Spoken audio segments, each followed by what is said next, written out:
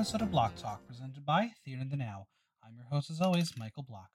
If you love the podcast, make sure you subscribe on Apple Podcasts, Google Play, Spotify, SoundCloud, or Stitcher so you never miss an episode, and leave a 5-star review while you're there. And as always, follow me on Instagram at Michael Block Talk, on Twitter at Block Talk NYC, and visit theaterthenow.com for latest news, reviews, and interviews.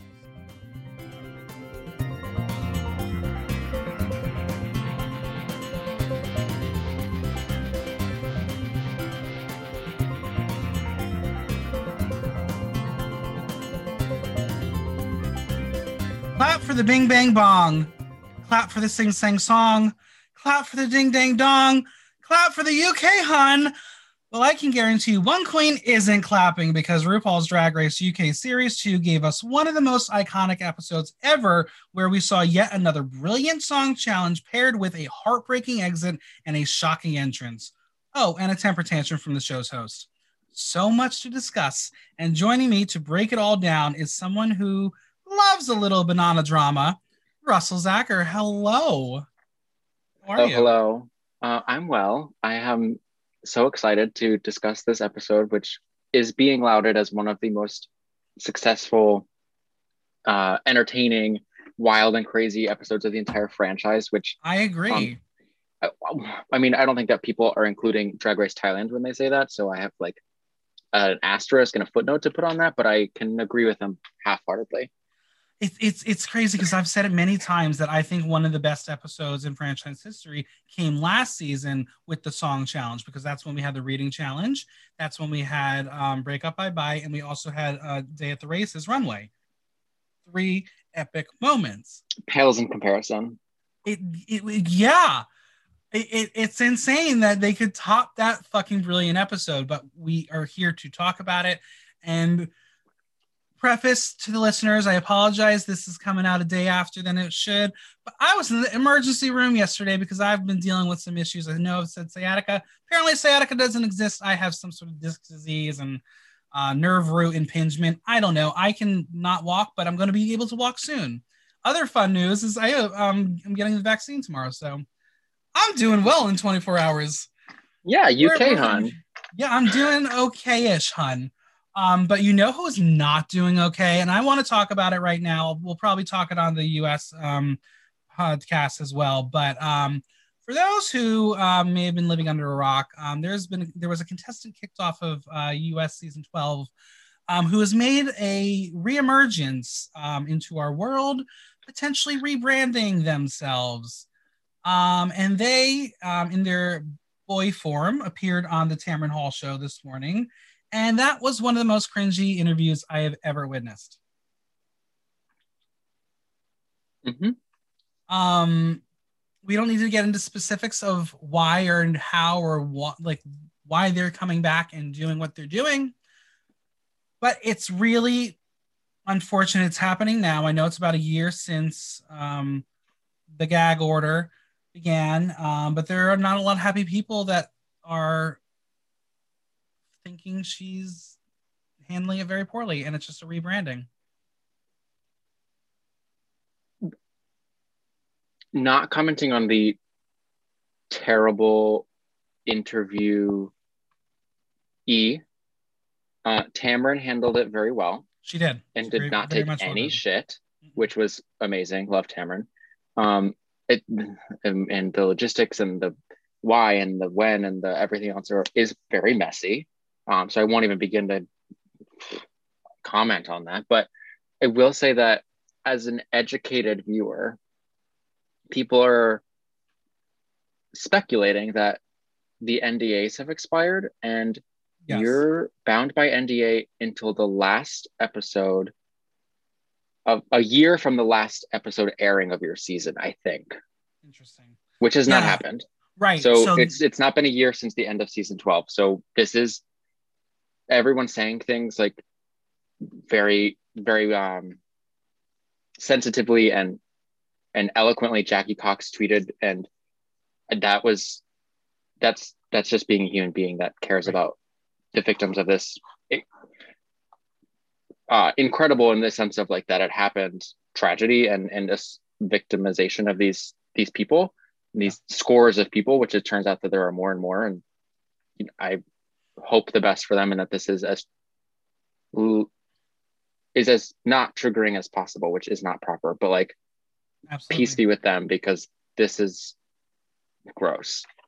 It is. Anyway. And I mean, yes, you're right about the NDA. If anyone knows better, you would have more insight than I would, because that wasn't one thing that did cross my mind.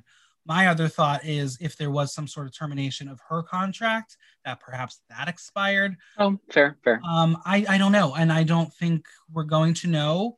But all I'm aware of is there's also this report that she has been hired by a talent agency, that their roster includes some big Drag Race names, including many of which do the Voss Events tour. So I'm not quite sure what that's about. I know yesterday she was on their roster list. Today you have to search for her to find her on their roster list. Tweets have been deleted. I won't disclose any information that is not publicly known, so I won't. Great. That it's not our business, so we don't know until someone comes forward about it. But all I know is we were kind of living this life of we've moved on. It's over. Very much a post. Now we're back to it. Post President 45 life. Yeah. And now all of a sudden it's like, oh God.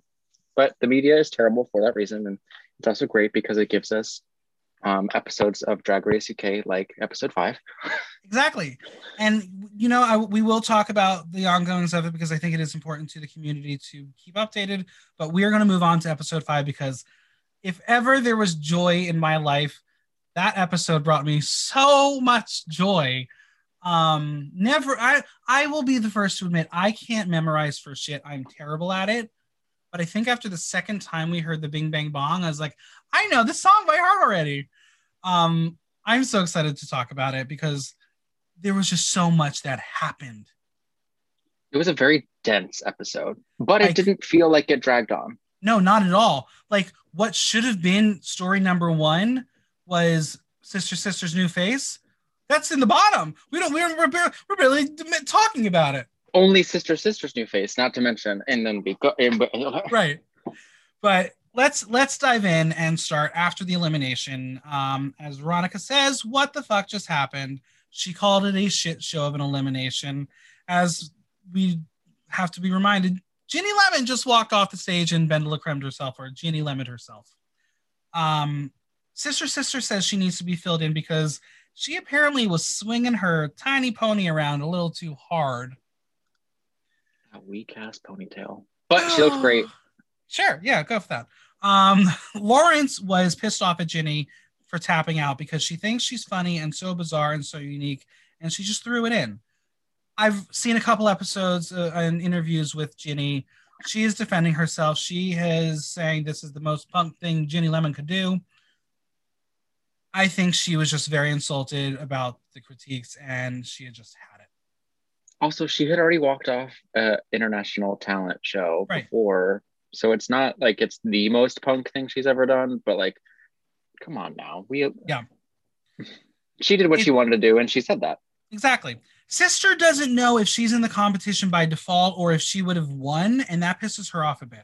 Sister, I will tell you, you would have lost. There's no way in hell Rue is about to keep you because you were bringing nothing to the show. You should thank Ginny Lemon for, 2 extra episodes at least now.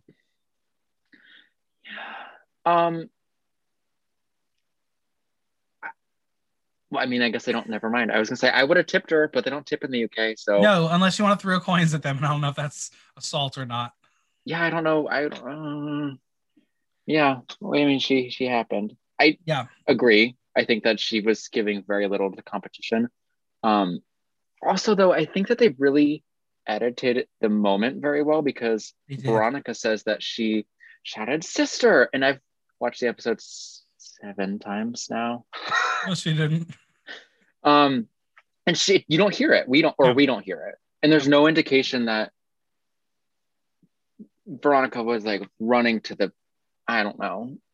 Yeah, what they told us is not what we saw. Yeah, exactly. Right.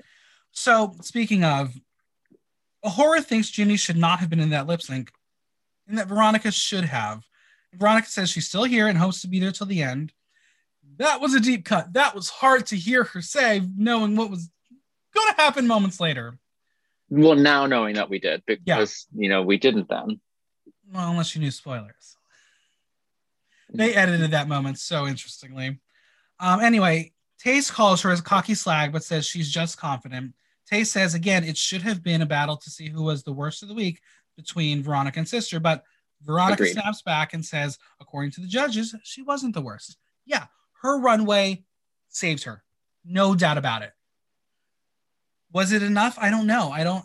I honestly do feel like if you really wanted Sister gone, you would have put Veronica there. That being said, could Veronica have pulled off a successful lip sync with that prosthetic? I have a lot of thoughts because I don't think she could have successfully lip synced, especially to that song and with that headpiece. I mean, it was all constructed very well, so you could tell that she was like able to move freely. It's made out of foam. Yeah, it was Eva foam. Yeah, and well done. Well, I thought I well done, except for the fact that my next thought was the ears looked so disgusting. Yeah, I was like, you have this beautiful Medusa headpiece, and then your pig ears look like crap. In my opinion, I know that she worked very hard, and I'm not discouraging her art or being down on it, but like, you missed an important detail. I agree. And then Ginny Lemons was putting Monster Mashup, and she was just Toxic Waste. Correct. So I think that could have been why she was. It could have been Toxic and Garbage. I had to go there. I'm sorry. I had to make the reference to the 5 people who get it. No, I'm here. There might be 6 of us, but yeah. So yeah, it's interesting because then Tia says that they all have different opinions. If she were judging, it would have been a different bottom 2. If she were judging it, A'Whora might have won. If she were judging it, she'd have finished her sentence because Lawrence once again interjects. This is where I think they don't love Lawrence because Lawrence has opinions. Everyone's allowed to have an opinion. Lawrence doesn't know when to tell her opinion. Because Ginny's had this issue with her. Tia's now having this issue with her. There are multiple people who are just not loving Lawrence and her interjections. But I don't disagree with what Lawrence says when he interrupts. No, so I have a problem with that because I have that issue personally where I know I'm right, so I'm going to talk over you. Sure. Unless we're in a podcast, and then of course I'm going to listen. But Tia, who has famously gotten along horribly with A'Whora, who then they finally made up, is all of a sudden like, well, A'Whora should have won. And I don't disagree. I think that her challenge performance was the winning challenge performance because she did the most, whereas Lawrence was just Lawrence with a pink wash, as she said. But Lawrence's runway was objectively better. Sure, absolutely. It was a stronger. It was a mashup. It was multiple mashup. Yeah. So it's just like, well, I agree with Tia and I agree with Lawrence, but Lawrence wasn't wrong to say that Tia was just like pissy because her new friends didn't win. And exactly. I mean, she accuses Lawrence accuses Tia of being butthurt, but it doesn't even matter what Lawrence is about to say because the alarm is going to sound. That also, like, never happens. You gotta. And it was the extra long alarm. Like the first sound of it, you can tell where they cut it and then it just kept going. But also, you got to think that when they're sitting there in their mini untucked / new untucked space for season 13, that the producers or someone or, I mean, not the producers, but like a story person is like, hey, before you go sit down, can you like defend your friend? Period. Yeah. And then just runs away and is like, because I don't know, Tia it felt very strange that Tia was ballsy all of a sudden for someone she doesn't really care about because Veronica's right there and she's closer with Veronica than she is with the whole, I don't know. I can see, or I think that I see through what is going on, but you never know because there's a giant siren and then we don't see anything. It's a giant siren and a Rue message comes on and says they must cease filming immediately due to the coronavirus. Sashay away. Did you cry? I didn't cry. But I was like, okay, this is going to be fun. This is going to be interesting. Obviously, like, I had a discussion with someone being like, no, they obviously had to know that those were not the reactions you'd have known immediately if that's what Rue said. We will learn in the Queen's quarantining that they did have a little preface of be ready for an announcement. but it was jarring. It was, I felt for them to know how much work goes into this show for them to not know what's going to happen. That was Yeah, hard. It was interesting because knowing what contestants have said, it's that like you go into the hotel room and you're, quote, as they say, on ice, so you can't speak with anyone, Mm-hmm. and your entertainment outlet is extremely limited. They give you like the travel channel, like so you can see like pretty scenes and you can like watch movies, but that's not going to tell you the world is in lockdown. Right. We're totally fucked. Well, what's interesting, Ellie did mention that she was watching the news every morning. But like, what, I don't know. I didn't kept I don't I literally watched it 7 times and I don't remember her saying that. But I did remember that Lala Ree saying in the episode where she went home looking like a bag of tricks, that she was watching some specific person and she was trying to channel that person. So I was like, maybe Mm-hmm. maybe they have a little bit more, but season 13 was filmed in the midst of a pandemic. Maybe they were feeling kind and Right. who knows. Anyway, regardless, they yeah. should have had a bigger reaction other than just like, agreed. Yeah. What? Huh? But again, we will talk about it later on as we do learn that they did have a little preface in the morning. But it's welcome back time, 7 months later, and the workroom is decked out with a welcome back banner and balloons. And it's time for new entrances with the queens out of drag. This was kind of fun. This was different. It was a cool way to welcome them back. it was cute. I was, I think, pointed to show that some of them have made some money while they were at home, or Made found some money, or yes, or had a frequent buyer card at their nip and tuck place. And well, speaking of, first up is Ahura. All this for me. Oh, you didn't have to, as she has a blue blazer on and drags a lunchbox, and she looks hot. Definitely I has love some little work. Ahura. Yeah, she got some work done. She good. I for Ahura, it looked minimal. Yeah, I think, because it didn't like Ahura. I was like, oh, you just like maintained your face since you left. But it, to me, watching it, I was like, she looks like a baby being birthed, and that is her umbilical cord. I couldn't get that imagery out of my head. I was like, why is she dragging like a little dop? I really would love to know her? what the prompt was for them to be like, bring a bag with you. I think it was like, bring the stuff you've worked on, but like leave it backstage and just bring one of your bags back. Yeah. Very interesting. But did you notice the confessionals? Completely different lighting and it's more close up. Very unsettling. Different green screen. I think they actually used a green screen.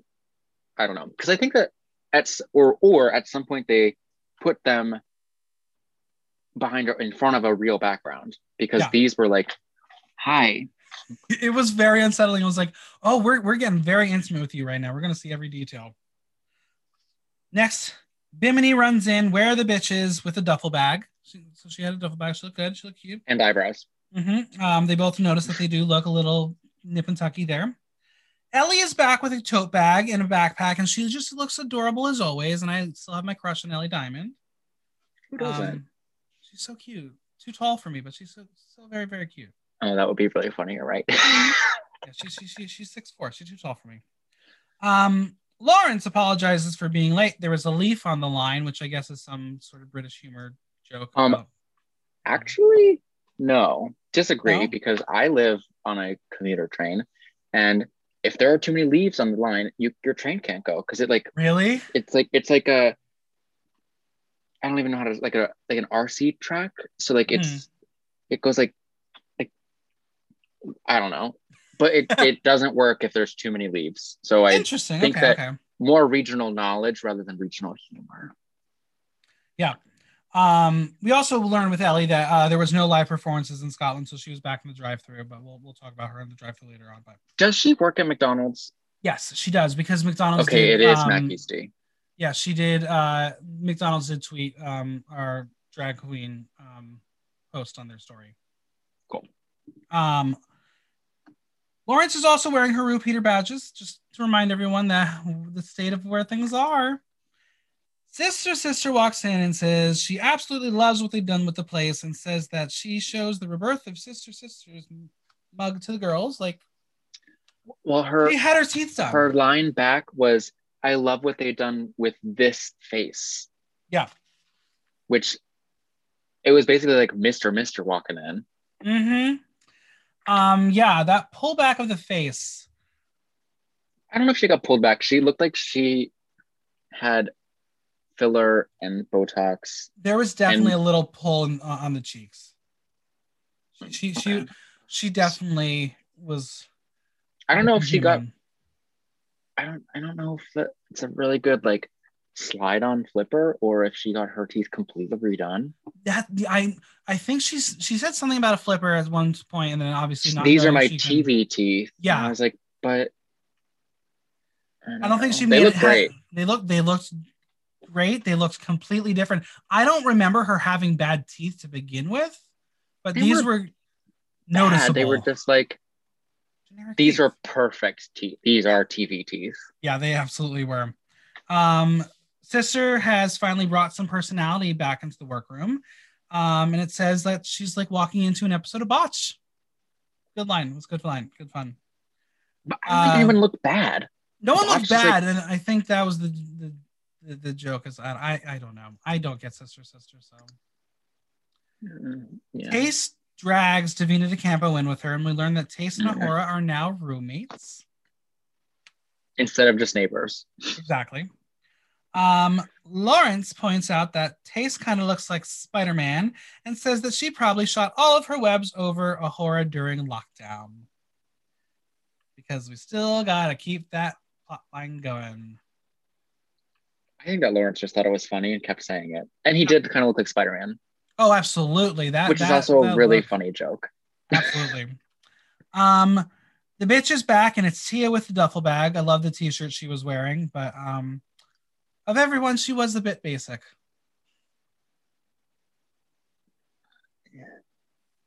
She notes that some people are looking a little different, and she kept her hair for the same continuity purposes.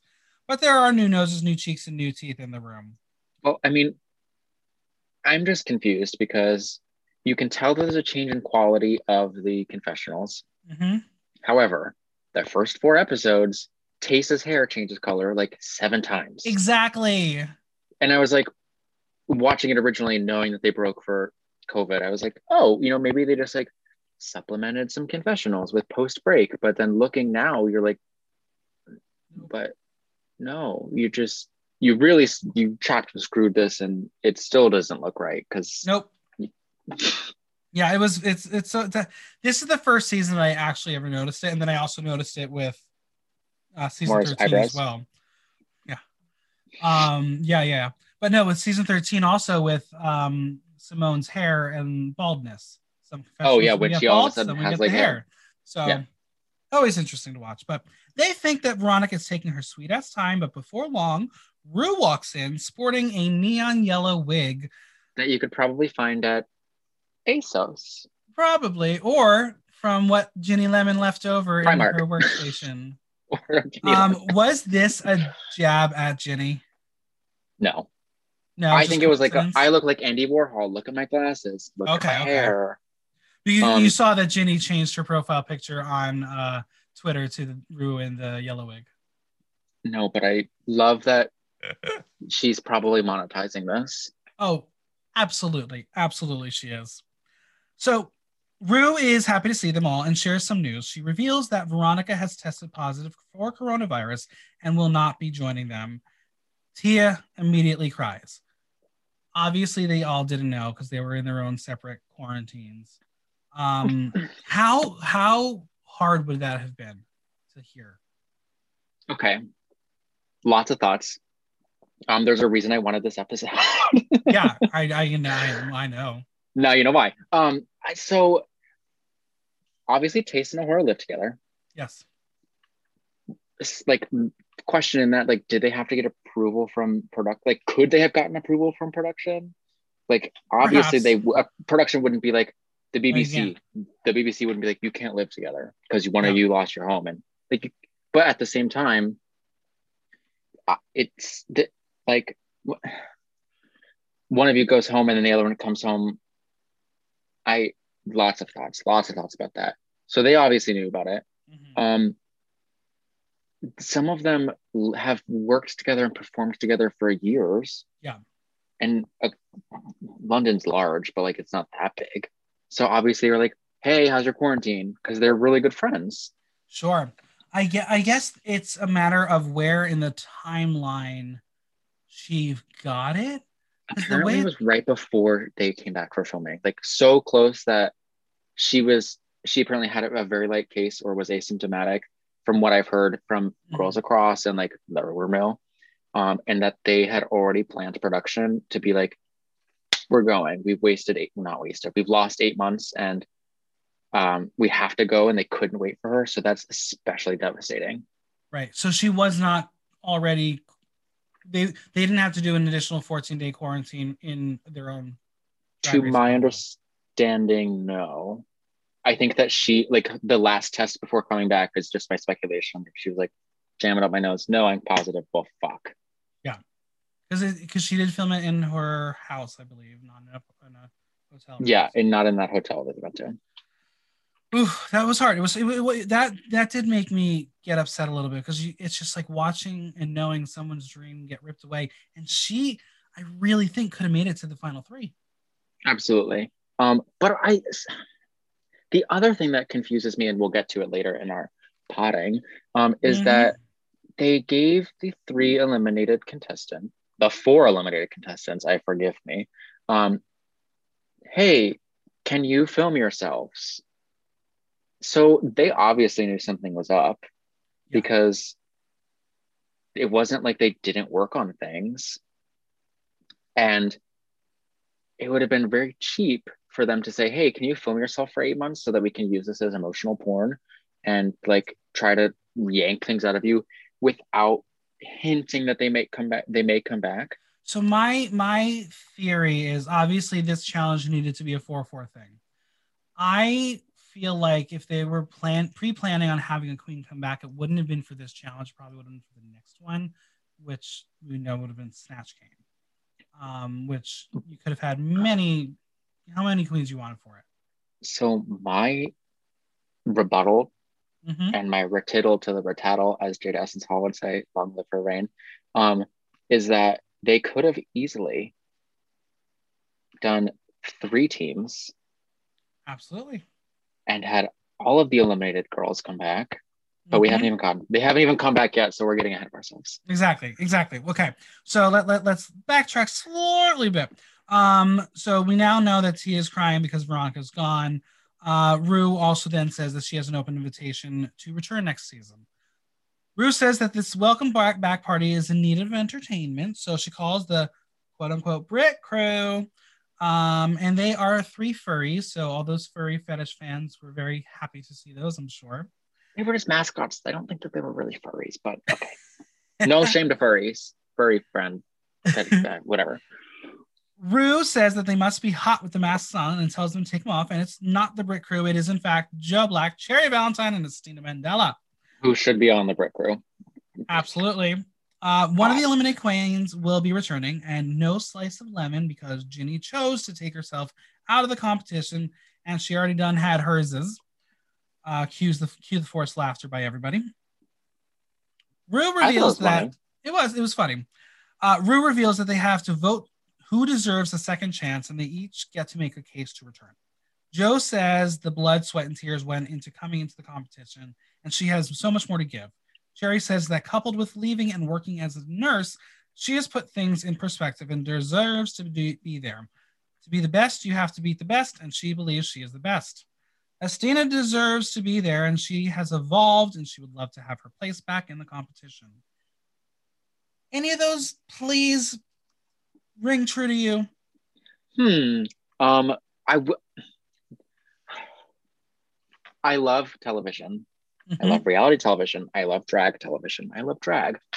This was stupid because Astina, if she didn't say, "Well, I want a challenge. I deserve to come back," was wrong to not have said that. So I don't think that she didn't say that. There's no way she didn't say that. Mm-hmm. Why didn't he was also so cute. I was like, oh my God, bring him back. But if Joe Black, we have to understand, is a legend. Like, Absolutely. I've been to the UK like twice, which is not to say that I like know their drag scene. But I know a lot of the queens over there because of what we did over there. And I'm friendly with them, like I'm friends with them. And Joe Black is like, oh my God, Joe Black. So I think that that colored their judgment a little bit. And then Cherry, who, so that this Joe's argument, in my opinion, was just like, okay, Joe's a legend. And you went home first, so like we feel bad for you, but you kind we're not talking about episode one, but she's like she deserved it, I think. Anyway, next, Cherry. To be the best, you have to beat the best. How many times have we heard that? Shall we count the times? Too many. Too many is the answer. Yeah, her response should have been, I have been working as a frontline nurse for the past 8 months. Please bring me back. And that would have been like, of course, come back. You deserve to relive this. But I also think they knew she's competition. I mean, drag me if I'm wrong, but I think that that is not a fair reason to come back. No, it's not fair, but I know me emotionally, I would definitely be like, oh, absolutely. I was like, she should come back. She deserves it. But like, that's not a deserving reason. Like, you worked your ass off and you have a really important job, but also you are fierce competition. And I still would have picked Estina because she won a fucking challenge and she got 2 votes, but they shouldn't have voted in front of them. Oh my God. I know, right? I feel so bad. So Ellie votes Joe because as first out, she believes she had more to show. Tia votes Joe with her heart. Sister votes Joe because she didn't show as much as she should have. Ahura votes with her heart and picks Estina. Bimini goes with loyalty and chooses Estina. Lawrence votes Joe because she is unique and talented. Joe is back again. And then we see that Tayce voted for Joe because it's only fair to see her mirror. We don't get a full explanation. Tayce was the one that confused me. You know, props to the BBC because I don't think that they should have voted in front of them. No, 2, they should have come in and drag, like as just like a kind of like a gag, like, oh my God, I'm a woman or a drag queen or however they identify. And oh my God, I voted for Joe. And then they could have shook it up. They could have been like, well, you stand here and you stand here because obviously they know who they were voting for. And so for them to get 4 votes in and Cherry not to have any, Cherry was like, well, shit, what am I going to go do now? Go back to the hospital or to hospital? No, she doesn't have to because Bruce sends Cherry and Estina home with a special party bag, including a 2-night stay at the La Lite in London. Which I think the only reason that they could do that was for a participation. They didn't win, and the BBC said you can't get a prize if you win, but they didn't win. So yeah, this is like the after party, the winners' room at a gala. You give them something because you feel bad that they literally brought them there for 10 minutes, if that. Wild. And I think that Estina was crying as she walked off because she put the head back on. Probably because a Cherry walks out and she's kind of like dragging it along, and that Estina goes, no. Now let's go through the votes very quickly. Is there a vote that shocked you? For me, it was Tayce. I thought Tayce would have picked Estina. It wasn't shocking because you think of like the London scene. So I thought that Ahura, and who claims to not have friends, like, I don't have friends, period, point blank. I'm Ahura. I talk shit about myself in front of the mirror. I was surprised by her vote regardless. She could have voted for RuPaul and I would have been surprised. But Bimini, I think, I don't know their loyalties. Like, it wasn't like, oh my God, you're a New York girl, like, come back. But it kind of felt like that because the 2 of the bazillion London girls were like, Joe, but then they were also then for, I don't know enough about their politics to know. Yeah, I mean, I to be honest, if Ginny was in this mix, I think we would have had a completely different result as well. I don't. No. If they had invited her back, she would have been like, don't vote for me. I already walked off. My fibromyalgia is too painful. I don't want to be here. And then they said, okay, fine. That's true. I mean, listen, I understand Ginny Lemon now with my own chronic pains, so I don't want too shitty. Rue says that in this difficult times, music has helped to keep the kingdom united. So for this week's Maxi Challenge, they will represent the UK in the first ever Ruruvision Song Contest. In 2 groups, they will be performing a song called UK Hun. They have to write a solo lyric, style a Europop look, and come up with group choreo. Someone, as we all know, who loves Eurovision, this was so cool. I am so happy for this theme. But the one thing I wish is that they had 2 different songs. We had last year with Break Up Bye Bye. It made sense for the moment. Shock us, give us 2 different songs. And they do that on the US version too. Like, right. I'm thinking All Stars 4, like, Don't Funk It Up and the other one. Well, then you have Sitting on Secret and Spice Up Your Life. Yeah, Drag Up Your Life. So like it just doesn't. Apologies. I know. No, you're totally right. Given different songs. This is a mess, not like a thong or anything, by the way. And it also felt right because if you give them exactly the same basis, there's no favoritism because inherently one of the songs would be better. Absolutely. And given that it's like such a shakeup and they're all kind of like, oh my gosh, I'm emotionally shell-shocked, I think it was valid for them to have exactly the same song. I would have wanted 2 different songs, but yeah, they could have done like tournament style, and then like based on your verse in that song, then you get put into like the better group, and then you gotta, I don't know. Yeah, that could have worked. Hire me, World of Wonder. Yeah, World of Wonder. I'm looking for a job. Yeah, again, like as much as I love Eurovision, like the song itself, we'll get to it, is pure Eurovision. And having a second silly dumbass song, I just would have been so happy to have. Yes. I would love to know what the reject song would have been because I will listen to it. But Lauren says, fuck her life. She's waited 7 months for a singing and dancing challenge. And coming off of 2 wins, she's probably like, yeah. Jo, as the returning queen, is a team captain, as is Lawrence as the winner of the previous Maxi Challenge. Jo's team, she picks Tia, Sister, and Ellie. Lawrence goes with Bimini, Taste, and Ahura. I know there are a lot of people. They picked was interesting. Yeah, I know there are a lot of people questioning the choices after the fact. They will get to it. They said exactly what they said. Eurovision is camp. Camp should be the thing that leads. But I think what we're learning is this entire cast is camp in their own way. Well, exactly. And the fact that Lawrence is camp on this show should have been like, all right, you can pick whoever you want. You'll figure it out. So Jo is glad to be voted back, and she is back in Galvanize as Britain's most famous woman. Bag of Chips says she's feeling all right. Ellie is happy with this group. I thought it was hilarious. Ellie is happy with this group. It's Eurovision. It needs to be camp, camp, camp. Lawrence and co are already bopping. They say the song is camp to a T, and it is. Team Jo wants a fun and sexy and cute name. Tia throws out Spice Girlsies. Shot down. Bad name. It ends up being Banana Drama. Fine. Cute. Kind of goes along with what worked last season with their group names. Frock Destroyers and Filth Harmony. Filth Harmony, yeah. Team Lawrence has to come up with a name, and Bimini tries Girls Not Allowed, but Ahura doesn't want the whole group piss take. Is Ahura going to come up with a better name? Well, at that point, I was like, "Oh, this is so silly." You're pivoting with the most like fresh, new, hot fashion queen to be like, "All right, genius, come up with this," and then, bing, bang, bong, she fucking does it. United King Dolls. I love it. So silly, simple. UKD, funny.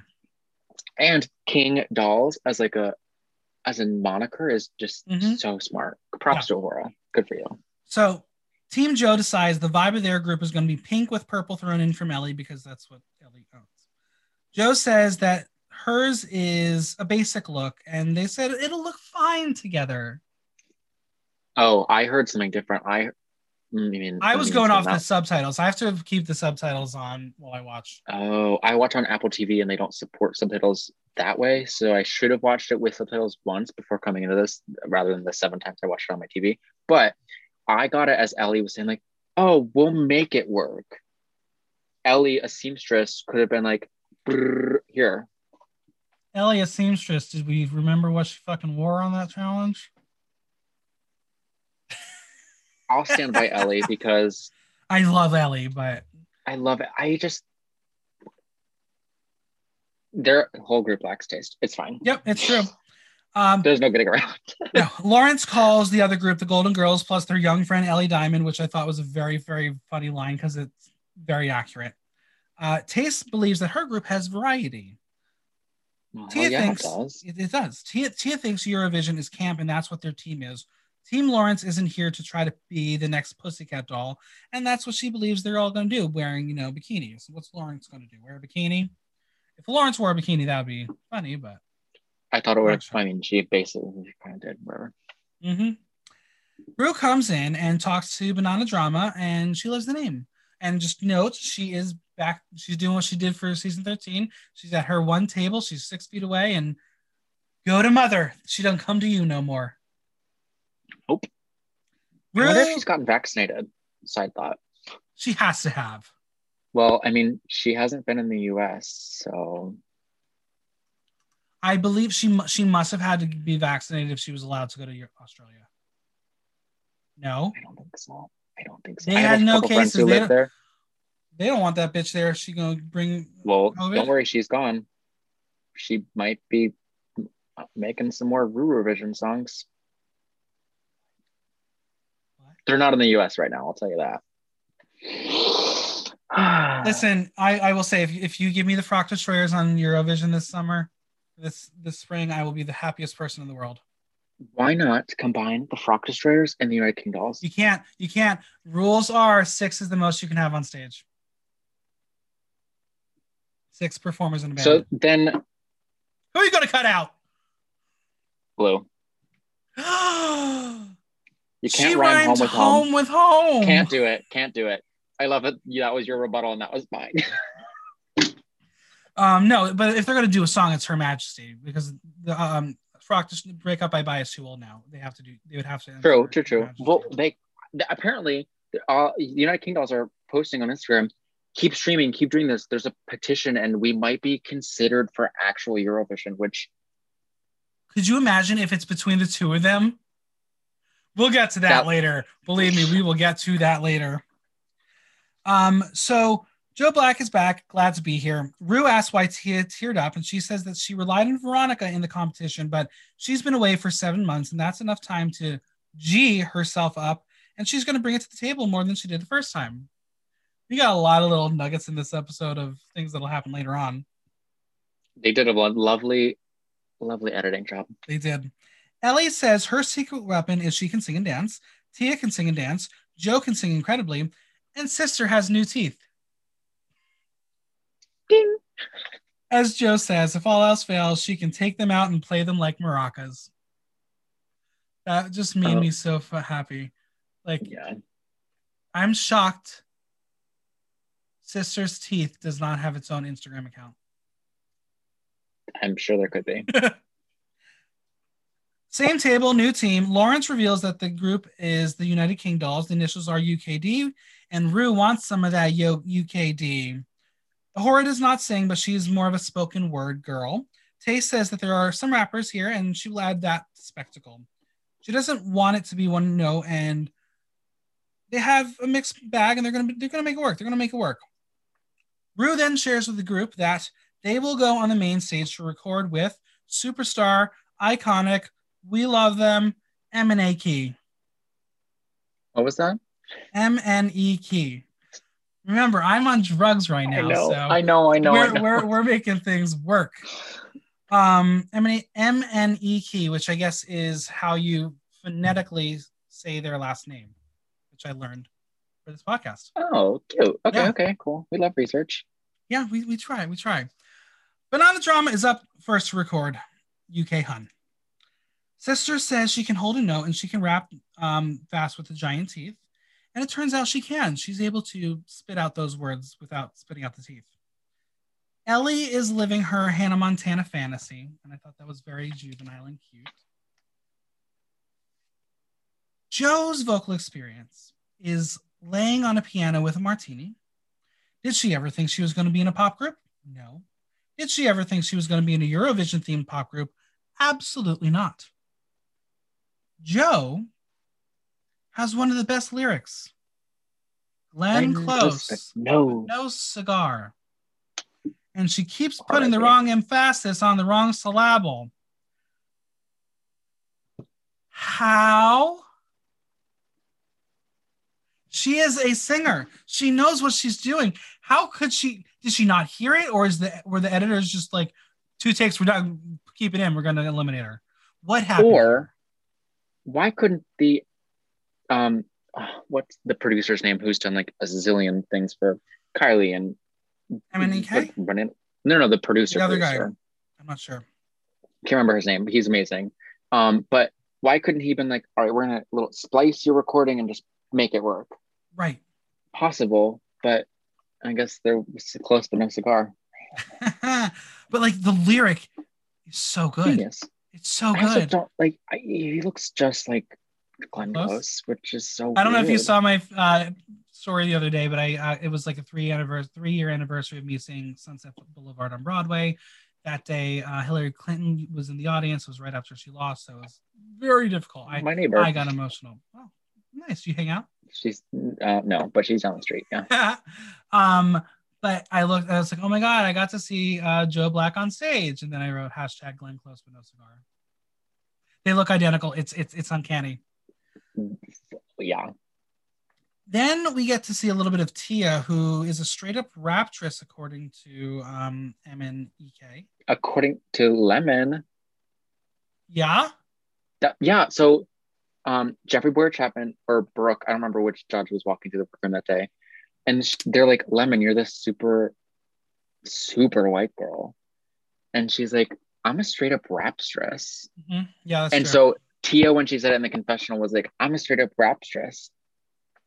It was so cute. I didn't even see the wink. Oh my God, that's so funny. Cute. I don't know if she winked, but she kind of like was like, get it? Nod. I watched the international version. Well, we will learn that she learned Dutch. So now we have time for the United King dolls. Ahura is going to rap because she doesn't want to put the other girls to shame. Okay, sure, Jan. So when Ahura is going through her part, I honestly thought those were her lyrics, and I was freaking out because I was like, that's bad. What? Those are your lyrics? You wrote Sing Sang Song? Oh, what the fuck, bitch? So glad that was not ultimately what it was, and those lyrics were placed where they were. Right before that commercial break, they zoom in on one of the queens like writing their lyrics, and the lyric that you can see being written is "Release the Beast," and I was like, love that. Release the Beast, Benny! Terrifying. She her voice, her balls drop. She at first she did not know what she was going to be doing. And then it takes MNEK to get Bimini to be Bimini and realize, okay, that's going to work for you.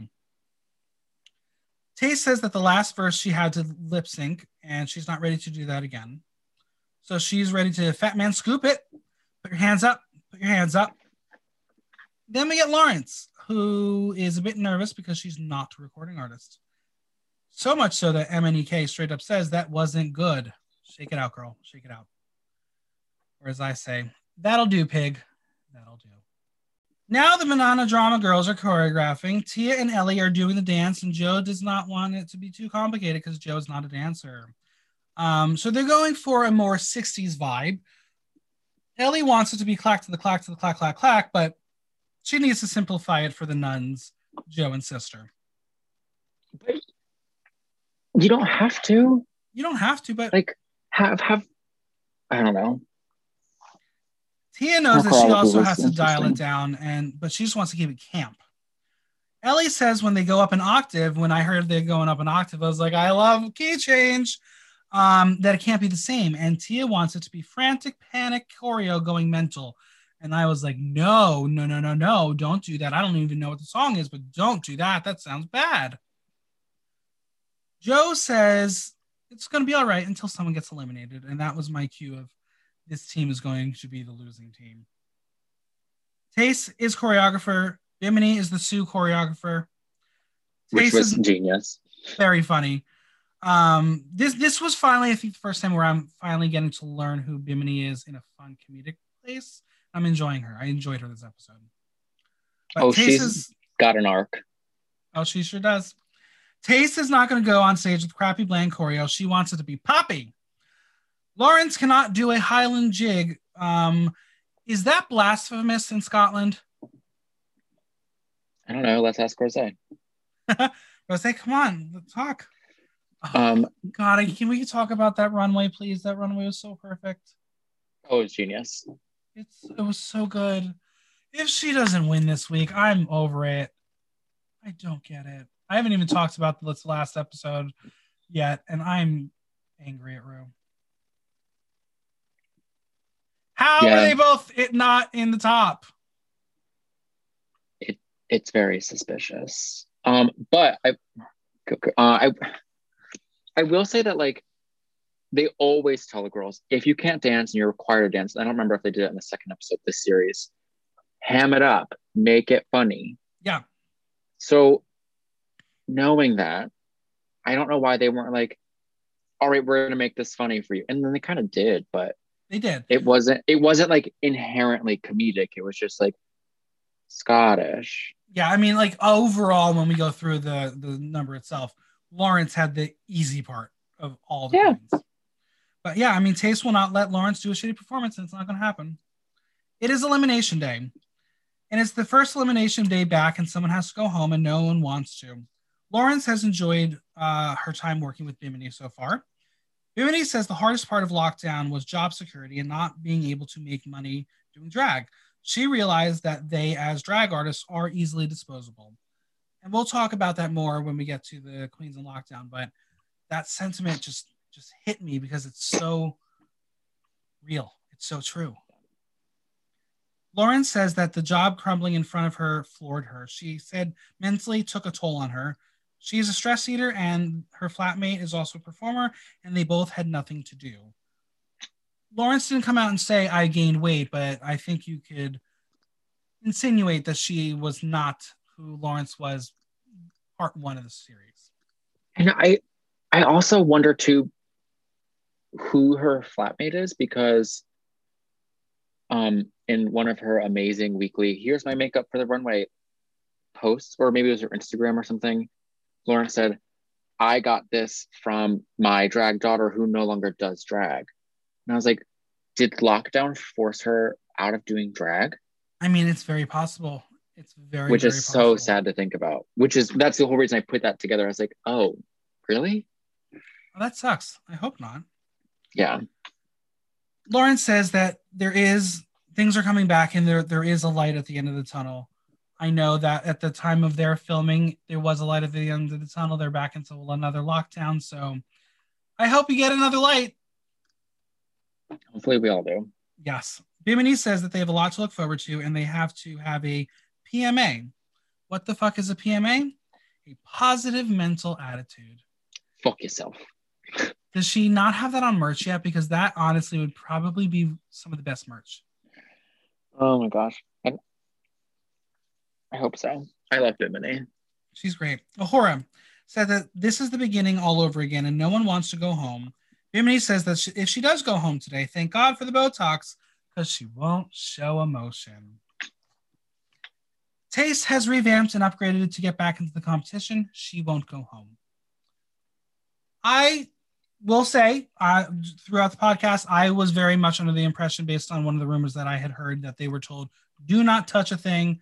You're coming back the way you're coming back. Clearly, that was incorrect. No, from what I've gathered, because I knew the whole time that they could work in the middle, was that they had planned for this to be out by, like, obviously the monster mashup was supposed to be like Halloween. Sure. And then this isn't really like a spoiler, but one of the runways that they had was based on a different holiday. And then they were told, hey, can you go ahead and tweak these and make it for a different holiday with the same colors? Is that the red, white, and blue? No, not quite. Okay. I'm sure we'll get to it soon. Hopefully, and if they don't, then I'll tell you mentioned on the pod. But all right. I thought clearly they went home and not clearly look at Tia Coffee, but hopefully they would have been like, that's my week one. I don't need to stone that anymore, and just took some of it home, because they probably were allowed to leave it. Obviously, they wouldn't have like kept it if filming got shut down forever and they only had a 4-episode season. But I'm sure they said, take back whatever you can fit inside of this and fix it, or come back with new stuff. Yeah. Time for the runway. Rue comes out in a pink dress that you likely cannot purchase at a box store. High street retailer. Michelle is back with her gray streak. So the gray streak is made across the pond now. Michelle is killing it. So yes, Graham Norton, the voice of Eurovision, is back. And MNEK gets a spot on the judges panel. And that just seems right.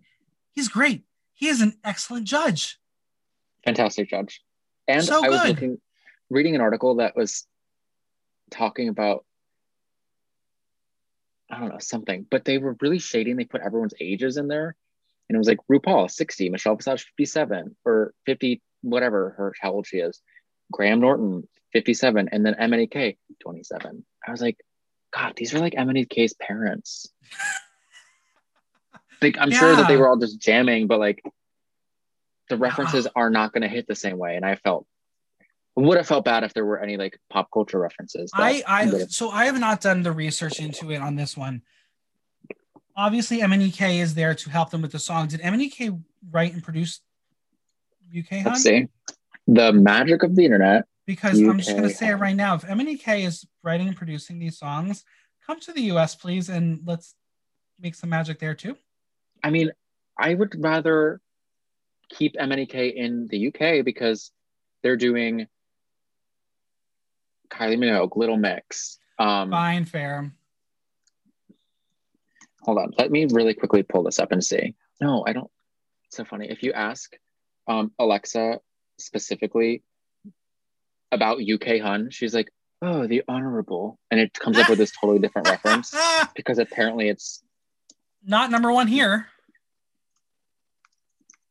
Yeah, no, she's confused. Okay. UK Hun.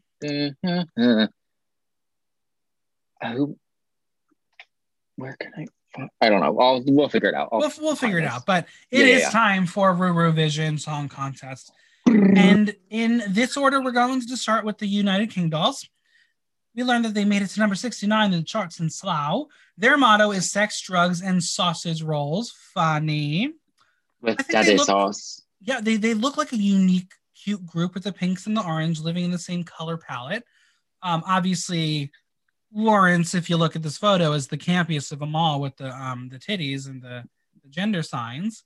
But yeah, let's get into it. Does Lawrence look more camp? Yeah, it's fine. But the song is excellent. It starts off.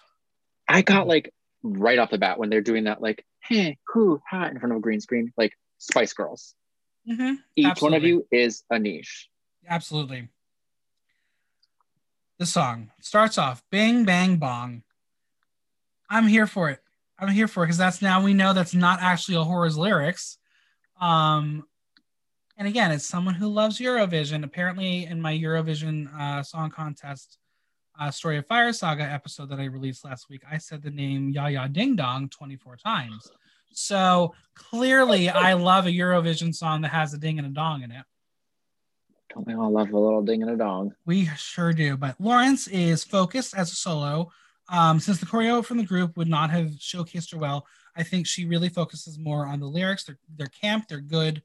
The best? No, but they suffice for the song. And she very strongly and smartly was like, let you dance around me, hand me my props. Let me borrow some of your human hair so I can fling it back and it won't get matted if it's synthetic. And I'm sure that the two of them were like, hey, I'll help you if you help me. And it worked. Yeah. She did fine. A'Whora was good, but it was very basic. Her lyrics, not my favorite. She added an A to a I'm the lot of fashion things. queen Ahura. I loved the verse. I thought it was Really? brilliant. Okay. Okay. I because you don't look at Ahura and think, oh, you're gonna give me like not a lyricist, obviously, but No, no, no, no, like no. you she gave way more than I expected, and I was so happy as a little Ahura stan. Um, and the look, perfect. Hmm. Her And face though looked very different. It was not that was not her normal face. She paints it a little it's differently. because she paints the I mean the little but I know about makeup kind of. She changed the way she does her eye and like the shape Yeah. of it. Hmm. And it looks like she has more work done in drag than she does out, which I think is perfect because that's what she's trying to make a Exactly. face. Exactly. And it was hot. I was like, cool. You're a new pussycat doll. Let's hire you. Yeah, she looked good. Um, the pre-chorus and chorus was very easy, but very, very well done and strong in the choreography. They really played off of the ings and the angs and the ongs. And I, as someone who, when I see choreo, if you do choreo that works with the lyrics and the beat, I'm here for it. So I very much appreciated the choreography that they brought. Taste, I think, was the best in the group. All you fruits should be scared of me, like the one I sent home to So I'm doing memory. So good. okay. So I think God, it's so hard to say, but we haven't even gotten a contestant or the fourth United King doll, but they went from worst to best, which is so difficult to say because Yeah. as it kept building, you were like, it can't get any. Oh, it got better. You can't get any. Oh, it's Mm-hmm. got better again. And then you're like, taste gonna destroy us. And then it was like, oh, you cheeky Mm-hmm. son of a bitch. Well, And that was let's perfect. That was such a let's moment. release the beast, Bimini. Her lyrics were good. They were universal. But the story was her stool moment. And she didn't go poop. It was her stoolography. It was very well done. I thought that the lyrics were personal Mm-hmm. and catchy and perfect. Yeah, it was so good. And then we get this next part where it's clap for the UK, hun. I was like, that whole sequence. It was a catchy song. It was written well, and it is pure Eurovision. It was so campy, and the way Mm-hmm. that I mean, ultimately, the way that they edited was so that you saw the best of every contestant, which might not prove to be true for group number two, but they showed them in the wide. They were like, all of you look great, and they were like, this is your featured line. We're going to show you, and then you Yeah, guys were pairing, and then you could play off each other. Um, so good. cute. Actually, so I figured it out. Leland, who is Troy Sivan's big producer, who Mm-hmm. does all of the new musical and Right. stuff for US Drag Race, produced UK Hun and Freddie Scott. So you can't like forget Freddie Scott, but Leland did as well. All right, Leland. Good job. Slay Good props. job. Um, Getting back to the song a little bit, the octave, like I said, I love a good key change. The octave was my favorite. And then Bimini, is she going to jump from there? She jumped from there and then asks for someone to still do a death drop or something. And Ahura Summit. does it. It was great. It was cute. But I also loved Gender Bender, System Offender.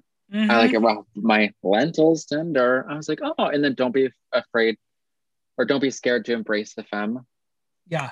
Perfect. This Bimini. was just an excellent song, and it brought so much joy to the pain I was going through that I was Oh like, my god, I can't I can imagine. smile. This was so good. Let's talk about Banana Drama. We have to. They all met in a special ward to treat potassium poisoning after they OD'd separately on banana bread. Fine, it's a quarantine joke. I get it. Yeah. Ugh. They love Big Ben's dong, but he hasn't texted them back in a while. They're pink. Yeah. Overall, the Sister energy, looked amazing. yes. So okay, but overall the energy of the number was low. Comparatively, it sucked going second, but their energy was just not matched. Well, for all we know, they didn't go second. That's true. That's It true. wasn't like last season when they We showed got them to watching watch the other group, them. which I would have pissed myself. I would be I like, know. oh no, I can't. I'm unable. I can't. Yeah. I think that. Just go ahead. Well, I was going to say the last part of their little intro package, but the bananas, I think, were a throwback to the Frock Destroyers at the end of their number.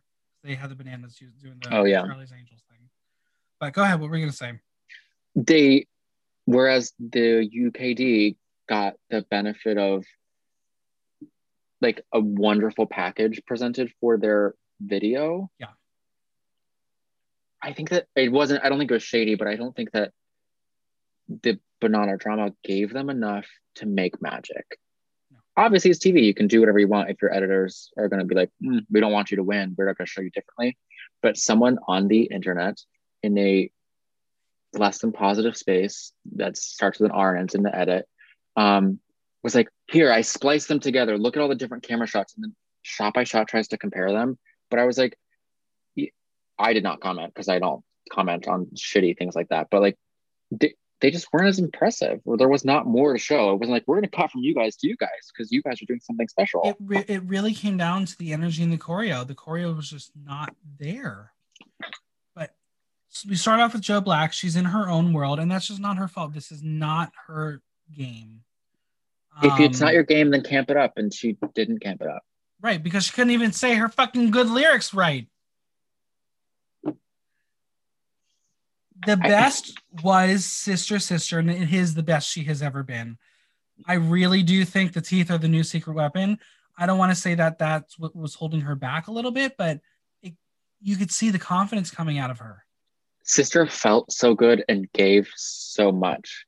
Yeah. It was kind of similar to Cheryl last year. Yeah. I was like, oh, cool. Like you were the best of the group, and unfortunately you would have been the worst of the other group. Yeah. But it didn't matter.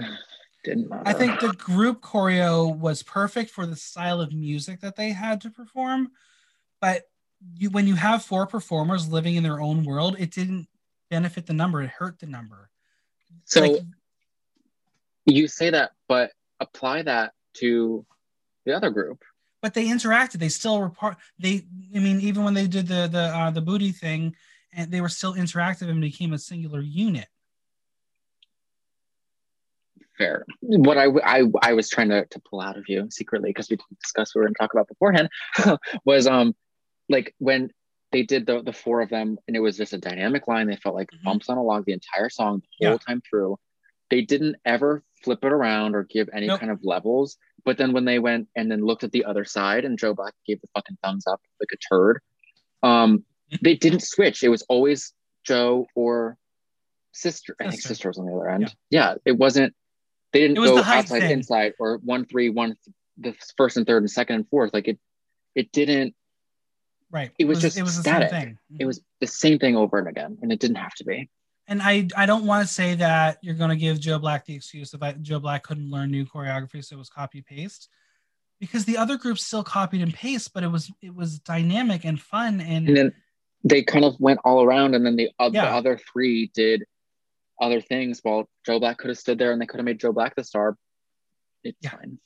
Also, I refuse to believe that none of them could have whipped something up or gave her some stones or gave her some different clothes to wear. Because like, there's nothing wrong with H&M. There's nothing wrong with wearing H&M on Drag Race. Yeah. Or Fashion Nova or Primark ASOS. Or ASOS, obviously, apparently. But she looked worse than Pedestrian. Yeah. It's also because was supposed to look pedestrian. The thing with Joe, though, is we've seen Joe in these extravagant costumes. This was all right, bring 5 to 10 dance outfits, and this was Joe's dance outfit. We're not to the runway yet in my critiques, but like, yeah. I can't believe that none of. Actually, no, you said it earlier, and it wasn't really applying to Joe, but I, looking at it a different way, could believe that Ellie, Tia, and Sister were like, no, you can go out in that. That's fine. Hey, that's very possible. That's possible. I can't agree. Oh, God, those fucking booties. make your leg look like whatever. Mm-hmm. I can forgive that people have feet and they have to be careful of themselves, especially if they have disc disease or something. But that's not what you would wear on Eurovision. No. It's not even something you just, we could go on all day. I know. Well, Ellie is the youngest, and I think with time she will win an all-star season somewhere. Not this show, though. Tia's verse in rehearsal was great, but somehow in performance, it didn't really match up and pair up with the music as well. I don't know why. I think one was probably pre-written. Possibly. Because it didn't fit. It didn't. Kind of like other queens that we've had recently that try to shove it all in there, but they were fine lyrics. The lyrics were great. It just didn't work with the actual music given to her. Oh, also, she was wearing something from AliExpress. Another fast fashion. Looked great, but oh my God. Oh boy. That also was a direct ripoff of something that a designer has put out. So interesting. Also, the same, a very, very, very, very, very similar look was featured on RuPaul's Drag Race season 13. And I don't know if anyone's clocked it yet. No, what is it? Who are it? So the original designer who put the look out that I've seen the reference based on was Mondo Aguera. Uh-huh. And then Mondo dressed, which is the apt statement, I can't retract that, Olivia Lux for her lady runway. It's that mod 60s kind of brocade, like monochrome with the poofy ostrich and the collar. And that's exactly what Tia Kofi is wearing. And they both of them look stunning. Like, I don't care where it's from, as long as you look stunning, put some fucking stones on her. But it's like testament. Like, you can get whatever. And just, you gotta make it fit. Oh, gotta make it work. So disappointing. Oh, I'm so sad because she's so great. She is. The judges were clearly not impressed. I don't know how much of that was editing, but I do not think Rue clapped at the end of Banana Drama. It was hilarious. No, Rue sat there. I decided to ask my audience, which is a better song, Break Up Bye Bye or UK Hun? UK Hun. And that's not, I don't think, a controversial opinion, because Break Up Bye Bye is like a drag song, but UK Hun is on the radio. It's charting. So I'm going to give you some, because I also asked them to say why. Sterling Tull, the verses in UK Hun are so good. Misty Mountains on Frock Destroyers, I mean, duh. Andy Starling on Frock Destroyers, better hook and more unique verses. Heidi Ho on Break Up Bye Bye, the reasons are obvious. Lauren Michelle, Break Up. Even though they sing Ahura and Taste would turn it, who knew what we would get from Baggett and Blue, and it's somehow just as catchy without being campy. Jacob Miller on Break Up Bye Bye said it just is. Tyler Harrison, I gotta say Break Up only because I wanted these lyrics in my head, laugh my ass off. Obscura, Break Up because of Davina. Squealia says UK Hun is a bad song. The results were 72% for Break Up Bye Bye, 28% for UK Hun. So that's what the audience is going on. Okay. I also would say Break Up Bye Bye. I mean, you know, I love my Frock Destroyers, so this song is great, but I love those girls. I love those girls so much. So yeah. Okay. You ready to talk about the runway? Yes, I'm just pulling up. I have the images ready now, as I should have before. Category is A Day at the Seaside. And in honor, we are going to play. Are you ready for this one? I'm very excited by what I came up with here. Oh, it's not full or empty? No.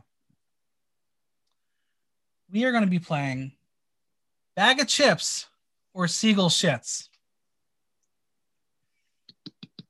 I had to. It was so good. It was so good. It was so good.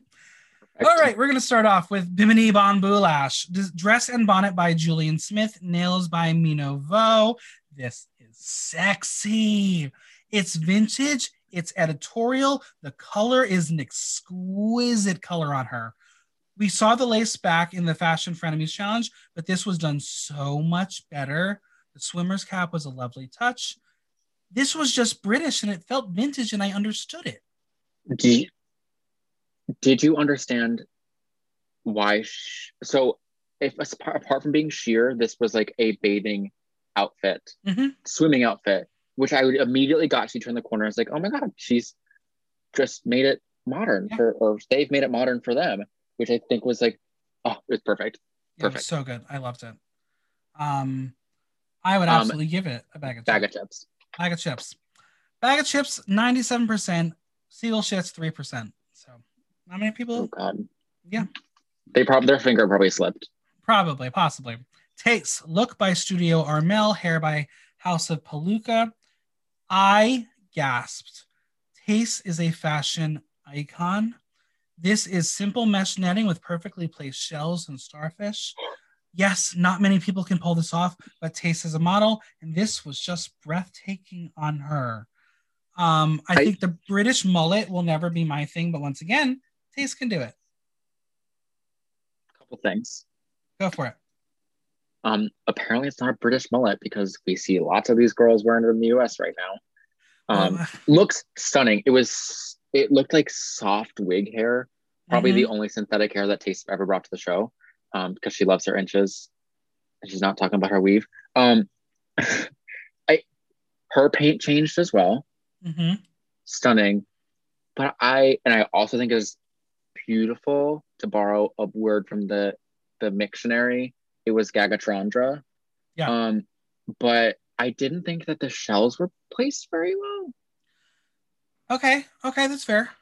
And the only reason I say that is because the shells, like the silver dollars, are not flat, but they're kind of concave, I guess. Yeah. So it's hard to place them, and then like the crotch, it kind of looks like a doll, like a paper doll outfit, a little bit, a tiny bit, because you could tell that it wasn't on her body because she was supposed to be naked, but she was supposed to be covered in net.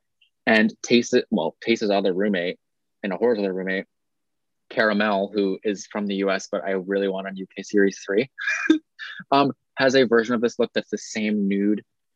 Well, it's not their nude, but like cream mesh with stones on every intersection. And I was like, maybe it's the same look, and it very well could be, but it's so stunning. Bag of chips all the way. Anyway, absolutely, I have a lot of opinions. Like I think the sandy soft beige and just the burst of purple in the eye, everything worked well. The train flowing, I loved it. Bag of chips. It was ethereal. Yeah. 87% bag of chips, 13% seagull shits. A'Whora! Red bodysuit designed by Samin Preen. Look by A'Whora and her mom. A'Whora is finally doing camp. I'm finally glad we're getting to see some camp out of her. I think it's a pretty decent silhouette on her. I wish the bottom of the bag flared out just a bit more, but the gloves are great. The ketchup dripping down is cute. Her face, she could have gone a little bigger with, but overall, I think, again, she can sell a lot of looks. I loved it. First of all, bag of chips. The reference to me was very clearly what I can put myself. Oh my God, what just happened? Cool. I guess I didn't charge my phone. Everything is going to shit again. What I can tell that went through A'Whora's mind was like, oh, that Moschino look where they did the bag of flowers, but it's just a bag of chips, which I was funny, and then the ketchup on her head and the fork, and then the fact that she could throw stuff out, and I'm sure the newspaper said something catchy, but I don't have eyes like that, so I couldn't tell. Loved it. Yeah, I thought this was great. For me, definitely a bag of chips. Literally, yes. Bag of chips, 90%. Seagull shits, 10%. Lawrence Chaney. Wig and headpiece by Lawrence Chaney. Dress by Freak Couture. Mesh by Get Frocked UK. Jewels by Staged Jewels. We're getting the same silhouette, but the material for this was very strong. I like that this wasn't floor length, so it was a little bit different for her. The Lifesaver headpiece could have been bigger, but hey, she was still serving camp. It still worked.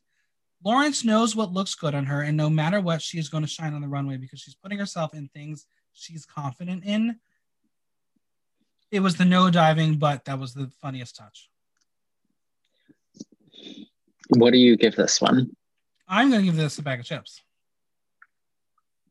Can I say that she looks amazing, but it's a seagull shit? Sure. Go for it. Explain. Why am I going there? Something about the hair and the coloring. Because it was the gray with like the orange in it. Gave me creamsicle, which I was like, okay. Yeah. But it looks like McDonald's. Like it looks like the. Mm-hmm. Okay, I can see that. And it to me doesn't feel cohesive. Okay. Like her body looks amazing. Every garment piece of it looks big, wonderful, separate. But it didn't do it for me. Like I didn't see that and say life raft or safety buoy. Okay, that's fair. That's fair. She looks. Oh, she's wearing water wings. Oh, she has a life preserver. Okay, but I don't know. It didn't. That's fair. It didn't mesh with me. Well, I'm gonna go bag of chips. Great. You're going seagull shits. Yeah. Audience was 80%, 86% bag of chips, 4%. What was it? 14%. 14. Yeah. Ellie Diamond. Look by Ellie Diamond. Hair by Dawson Briggs. Oh, I mean. Prosthetic by Monster FX Makeup. I love Ellie Diamond, but this was not the ticket. This was Bad School Mascot. I get this is a risk for Drag Race, but I expect if you're going to wear a very basic bikini over furry, that yellow polka dot bikini best be stoned. Stone the tights too. I know she might have had limited resources, and we know that things could have been upgraded. This was a miss for me. So if we're pulling from the greater lexicon of Drag Race critiques, which as a viewer we have access to, yes. Not all of the critiques are valid for lots of different reasons, but another one of her baggy faux fur like looks, one doesn't really fit her in a flattering. There's no way that fits her in a flattering way. But it could have been, dare I say, chicken feathers. It didn't read bird to me, which is fucking weird because she's got webbed feet and the thing on her face. But like, if you took off the arms and I don't know, made it like a bob, I think it would have been fine. But looking at these like monstrosities on her arms that are made of fur, and for as far as I know, birds don't have fur. Nope. It doesn't look like a bird. It looks like a bad animorph. That's why it felt like a school mascot. It just didn't work for a runway for me. But a school mascot would have like feathers. Possibly. Because I like the bikini. I think it's perfect that, to me, in my mind, the reference was great. Like, I think it was a smart reference. I see it as like this weird, massive 6'7" not ostrich, seagull human hybrid went and killed some innocent woman at the beach and stole her bikini and put it on. And was like, look, I'm Sounds fierce. like an 80s movie. Yeah, it was kind of like Tippi Hedren on an acid trip. But it just doesn't look like a bird. Yeah. You're pushing bird too much for it to look like a bird. Well, Michelle thought she looked... to see... Oh, sorry. No, go ahead. I would love to see a specific United States, New York City Drag Race /drag/art designer tackle this look. Anyone in mind? Oh yeah, I would love to see Florence Dilly do this. Florence, here's the challenge. I'm not challenging Florence, but like I think Florence will do something. And this is what I've said on a previous episode. Ellie is designing all of her stuff. And I'm not saying all drag queens should not design their own stuff, but there is the beauty of collaboration. When you have another artist to collaborate with, you are able to get to what you want with someone else. I think Someone that's could where have helped Ellie her with is. this and elevated it. Yeah. Exactly. I think this is where Ellie is suffering. And again, I'm not saying don't make your own stuff. Collaboration is okay. It's okay. Because you mentioned Florence. Florence is one of the best collaborators in the business. Florence Actually, can work with any artist and get them to pull out something better than they would have ever imagined. I can't take it back because we said it's on the record. But if you take off Ellie's face Okay. or take off the arms, it's got to be one or the other. But the fact that it's feathers and hair and fur, they don't mesh.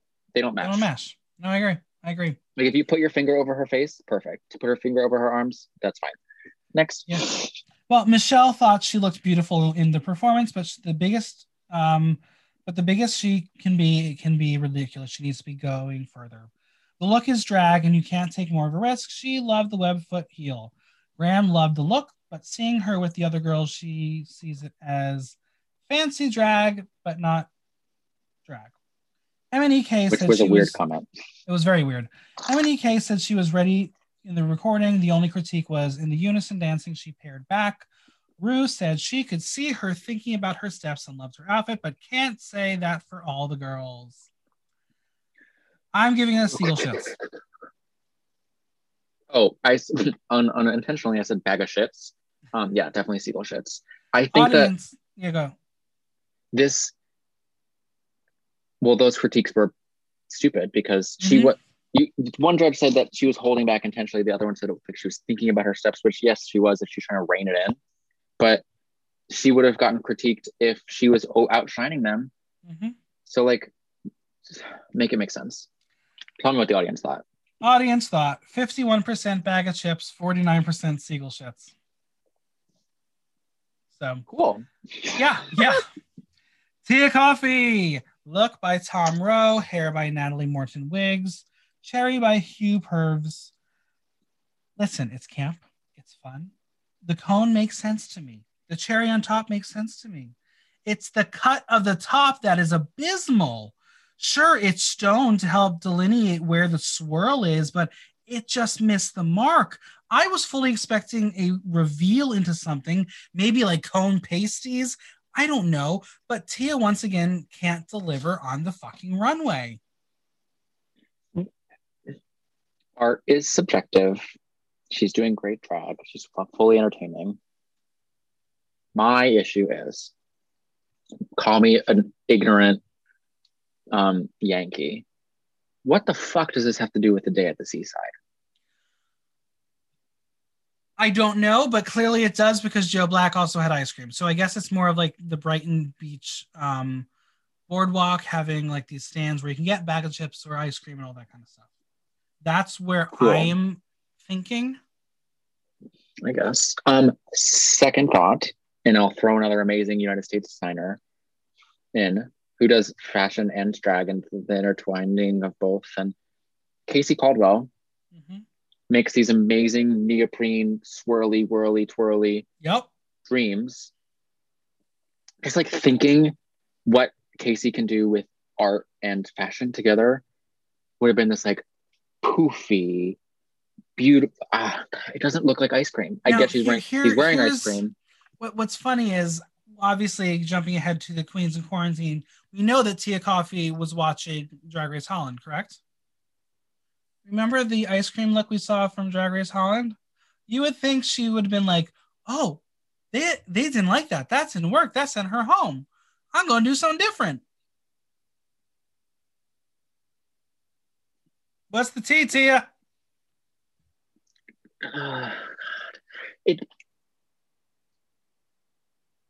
Looking at her in this look, when RuPaul says, "You have this beautiful model body. Look at your beautiful skin." She's wearing gloves to her armpits. Gloves that don't look like her skin. You can't see the shape of her body. She could be a rhombus shape. Yeah. And we wouldn't know. Obviously RuPaul has this like admiration for Tia that everyone does as well. Hopefully. She's great. She is. But this was not it. When you read off her designers, I was shocked to hear that this was not a store-bought costume. Yeah. And that's not a read to them. Someone I think obviously did the cone and the top. Oh, girl. Yeah. I do want to go through the critiques from the judges because I think this was some of the more questionable judging based on what they said. Michelle loved the lyrics and thought they were delivered fantastic. She also says she doesn't know how to show her long, lean body. She wanted her to bring her drag to the next level. Graham said that there were 4 people performing together. MNEK said she was a standout in performance. In regards to the outfit, he didn't get ice cream initially. Same. Rue says the look is fine and great for the pub and local clubs, but this is an international showcase and it's a little regional. She's not local anymore. Which is questionable because what queen has walked in the club with this? I'd like to be able to walk into New York City bars and not be thrown the stuff thrown at me, so I won't say. But I just had a thought. Obviously, that's not sewn together. What if she stuffed shit in there? Mm-hmm. She could have been like a ice cream. Oh God, Tia, baby. Yeah. I was a little thrown off. Like if she was wearing a simple cat suit or a leotard or something, you can make that comment. I don't know where this comment came from, Rue. Obviously, I think it looks like a tacky little like ooh. Yeah. But the regional comment pisses me off because it does. These queens had, well, everyone knows when you go out to do Drag Race. Come on, let's be serious. But they had to then come back to a world that was in shambles, be active on social media again, have all of talk to their designers and their friends and be like, oh, nothing happened. I was just sick for 8 weeks. Right. And then have to, in the midst of a global pandemic, get all of this shit together. So I get that, but she would still be a regional queen. Yeah. So having this critique given to her where you are no longer a regional queen. Yes, she is, RuPaul. Yeah. That's so not fair because just because there was a global pandemic that has shut down production doesn't mean that she had the resources or ability. Right. That doesn't, I mean, obviously everyone knew, but like, you can't be like, oh, well, I'm still contractually she's not episodes of Drag Race. Like that's so wrong. I was pissed. Yeah. As Rue says, the world is about to end. If there's ever a time to do your thing, it's now. Fine. We've memed it up. People have shared it. I get it. That sentiment is there. But Tia says she will step up her looks, but Rue says that she said that the last time and she doesn't want to hear that. She knows she can go further. Rue said that if she had her team of 50 people working on her, she'd look like her. Tia jokes, asks if she can borrow them for the next runway, and Rue says no. Tia is here because Tia makes Rue laugh, and that's good television. But also, would we not love to see Rue do a runway where she doesn't have her 50 team? Well, we've all seen the episode of Project Runway. We've all seen when she was on Who Wants to Be a Millionaire. We've all seen Weakest Link. I will, yes, but we've all seen the finale of RuPaul's Drag Race season 12. And that's what kind of bothers me about the whole thing is Rue has deserved where she's gotten. You're allowed to have a team of 50. It's your show. You want to look your best. If this is the best that's going to be, that's great. But to critique a queen for not being as beautiful as you could be if you had people working on you, it's also just a slap in the face. And full stop, RuPaul does not have 50 people working on him. There's a head makeup artist and someone that assists Raven. There's the genius that now does Rue's hair. Props to Delta Work. I'm sorry that it didn't work out for you. Zaldi. And then the person who blurs out her wig lines, or used to. And then like maybe 1 or 2 other people. That's maybe 7 people. Could do it with 3. Could do it with Zaldi, the hair artist, and Raven. Could. I think that speaking through it now, maybe Rue said it like as a joke, but then it made the final edit because that doesn't make sense in the way that Rue and Michelle are constantly like, it doesn't matter if you don't have money. It doesn't matter if you don't have a team. You can do it and make it you. Because that doesn't, it just like the comments to Tia didn't make any sense. It was very insulting. It was very insulting. Look wise, we're talking about the look. I have to give it a Seagull shits. Absolutely. Bag of chips, 10%, Seagull shits, 90%. So no one really cared for it. Next up, we have Sister Sister. Outfit by O. Renette, Seagull fascinated by Benjamin Pulf. So Sister decided to be A'Whora with Ellie on top. I think it's the best thing she's brought to the show, but bitch, you were outdone. I love the camp elements, but it really felt like the Wish.com version of A'Whora. I don't think there's anything wrong with the garment, but I fully think that the way it's constructed to be kind of this wrap, whereas A'Whora's is like essentially like two pieces together, like you have to get into it zipped somewhere. I think it would have been brilliant for Sister designer to be like, cool, you already know that another girl is doing this, because there was the whole debacle about like, she fully knows, like if she ripped it off and it was a reveal of sorts into, I don't know, seagull shit on her, or a body picked clean, or like something else. Yep, I agree. It's unsportsmanlike, if what we are shown on television is true, for her to have gone in a look that someone else is doing, and it's going to do better than you. Yeah. Michelle saw her push herself further. She thinks the look is fun, but probably said, oh shit, seeing A'Whora. Graham said she was beautiful and was always on. He feels for her because she was another bag of chips and she was diluted. MNEK said A'Whora did a more polished look. Ruth said her look was her favorite during the group challenge. Sister said the look of happiness was genuine and rare for her.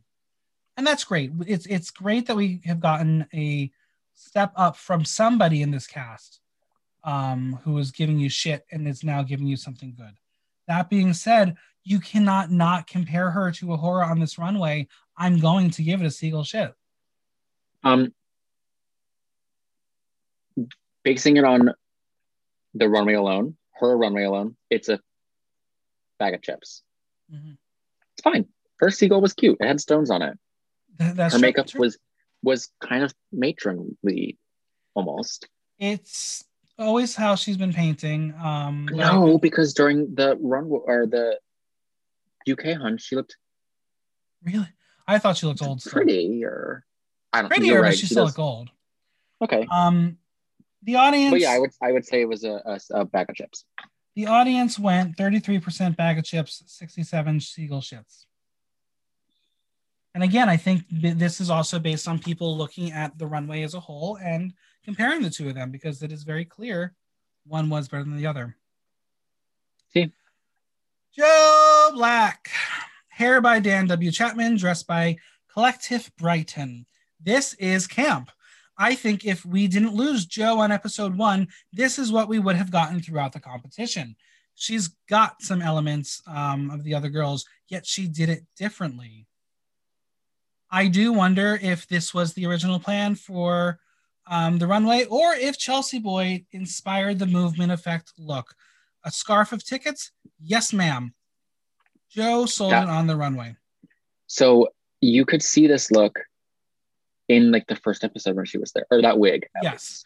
So the tea is this was an intended look for that episode first runway for episode 1, but then when she got the day at the seashore, she had to adjust episode 1 when I think she probably should have adjusted episode this. Which makes me, well, obviously, because I've prepped a few people for Drag Race. Mm-hmm. There's going to be overlap. You also know that you're not going to use everything. Mm-hmm. So even if you had both of those for your hometown look, at least you have an option. So you should have another option for a day at the seaside. Right. Why?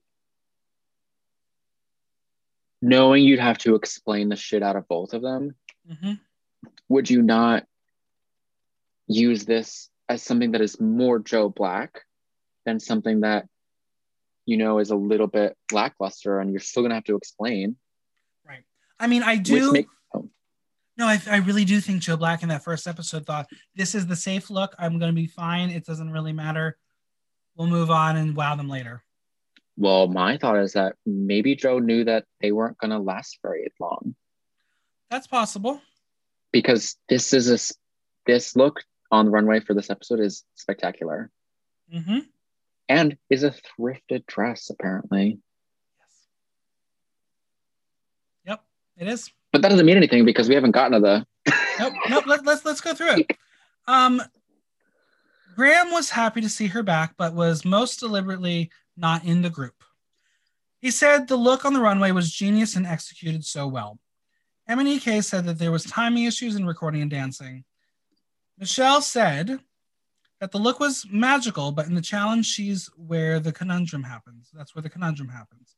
She thought the lyrics were fantastic, but she wore a finger wave wig and something she could have bought off the rack at Primark. Joe then whispers, H&M. Rue is not happy. I think had it been a positive critique, it would have been the same reaction. Yeah, so I did quote exactly what Rue said. That outfit off the rack was a huge disappointment to me. Guess what everyday people do? And you should know that because you are a star. And this goes to all of you up here. If it is from H&M, you better glitter the fuck out of it and make it something special. We're looking for Great Britain's next superstar. Don't waste my time. I don't want to see any fucking H&M.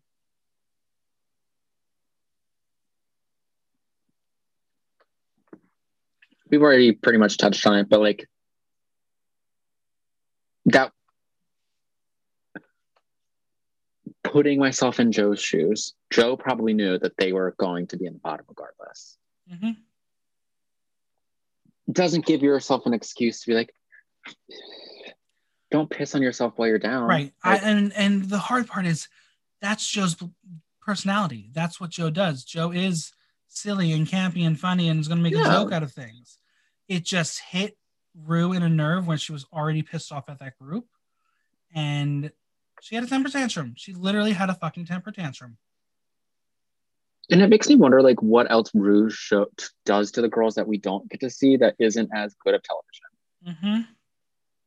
Because this obviously, like, RuPaul has not come out and said, oh my gosh, you know, I'm so sorry for having a temper tantrum. So this means it's got to be some sort of like de rigueur. Like, obviously she's not the most even-keeled temperament, so maybe she kind of goes off on people more often. It's very, very possible. I mean, Joe does say that she is stuck in what she does, had other options for outfits, but they were making her look too old.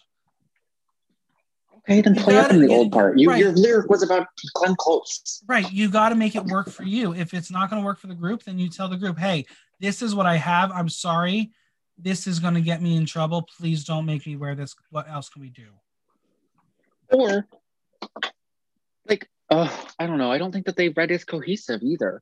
Whereas when Tastes were black with pink hair, which was beside the point, like, you could tell, like, Bimini was sporty and Baby Spice, and Lawrence was like this goofy Spice, and A'Whora was sexy Spice, and Taste was like matching, but if you look at the picture, the mesh is a pinkish. Yeah. So it's there, but no, yeah, I just, it almost also felt like they told Joe, hey, we need you to come back, or told probably all three of them, say, hey, we need you to come back.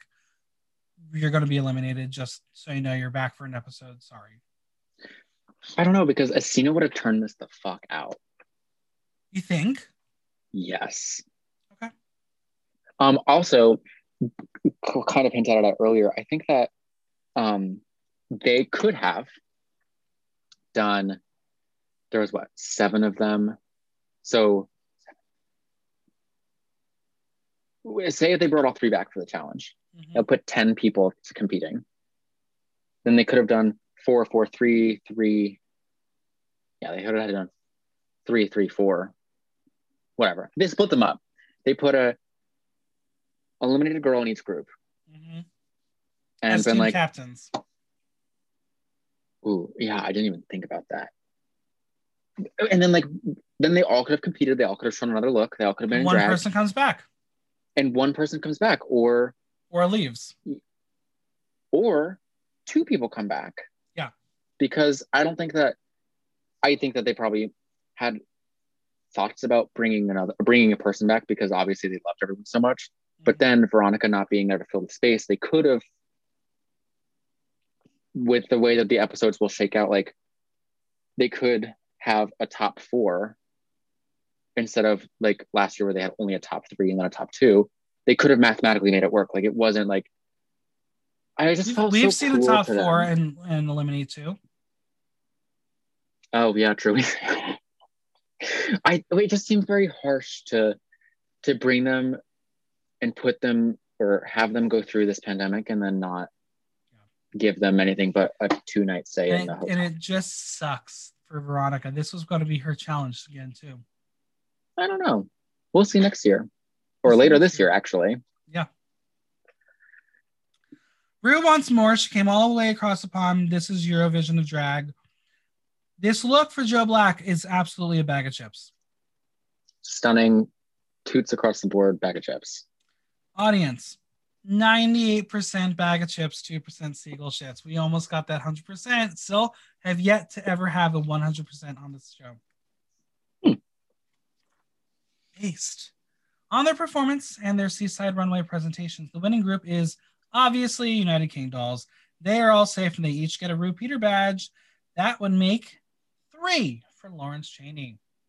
In a row. First for the other 3. So if we're looking at the numbers, that is huge for Lawrence, as she was the only one to return with a Rue Peter badge. Mm-hmm. Wait, just like thinking about that and being like, all right, one girl was eliminated. One girl was not able to come back. She would Rona'd. Yeah. Being those other contestants, you know that she's going to the finale. Yeah. There's no way. Unless she fucks up so bad. It doesn't matter. No contestant has had 3 wins and gone home. They've had 2 wins. Let's look at Max. But they've never had 3 wins and gone home and been such a front runner. And there's like, that's a guarantee. She's like, boop, you're going to the finale. Yeah. And Rue loves her. Yeah, she loves her. It's because she loves saying her name. Lawrence Chaney. Are we ready to talk about Untucked Jr.? We got a little bit of some drama in this one. United King Dolls say they deserved that because they gave them Pop Princess vibes and they were all, the other team, a bit Golden Girls over there. Taste called it Roly Poly Oly. Bimini tells A'Whora that she won the Battle of the Chips. And then A'Whora calls Sister Copy because they came into the competition 7 months ago and we knew that her wardrobe was shit. She said she had a breastplate, red bikini, and blonde hair and was going to come out as Pamela Anderson fact. A'Whora says that she knew what she was doing. Ooh. Joe says Rue was... Yeah, of course. Joe says Rue was really fucking angry. The ensembles for Rue revision ticked the wrong box. Ellie says she was fine, so Ellie's not worried. Tia says Rue called her outfit regional as she dropped her cherry, which I thought was great timing, and her recovery was wonderful. And then you get a cut to Lawrence just sipping that drink because you always got to have someone sipping a drink during the middle of an Untucked. Tia said that Rue was fair and she did have the opportunity to elevate her stuff, just not the fucking ice cream. Sister is then asked how she is. She says she was disappointed that there was 2 bags of chips, and Cheeky A'Whora asks if they said who was better. And sister, and her new teeth snap. I mean, yeah, you won. What else do you fucking want? I think it was a very poor like turn of events because obviously A'Whora has been this like bitch. Yeah. And you can tell it's on purpose. Like, you know that they're like, eh. So she's still there. They won. And Ahura didn't, I don't think, meant it that way. I don't think it was like, was I better? Because she didn't get critiques.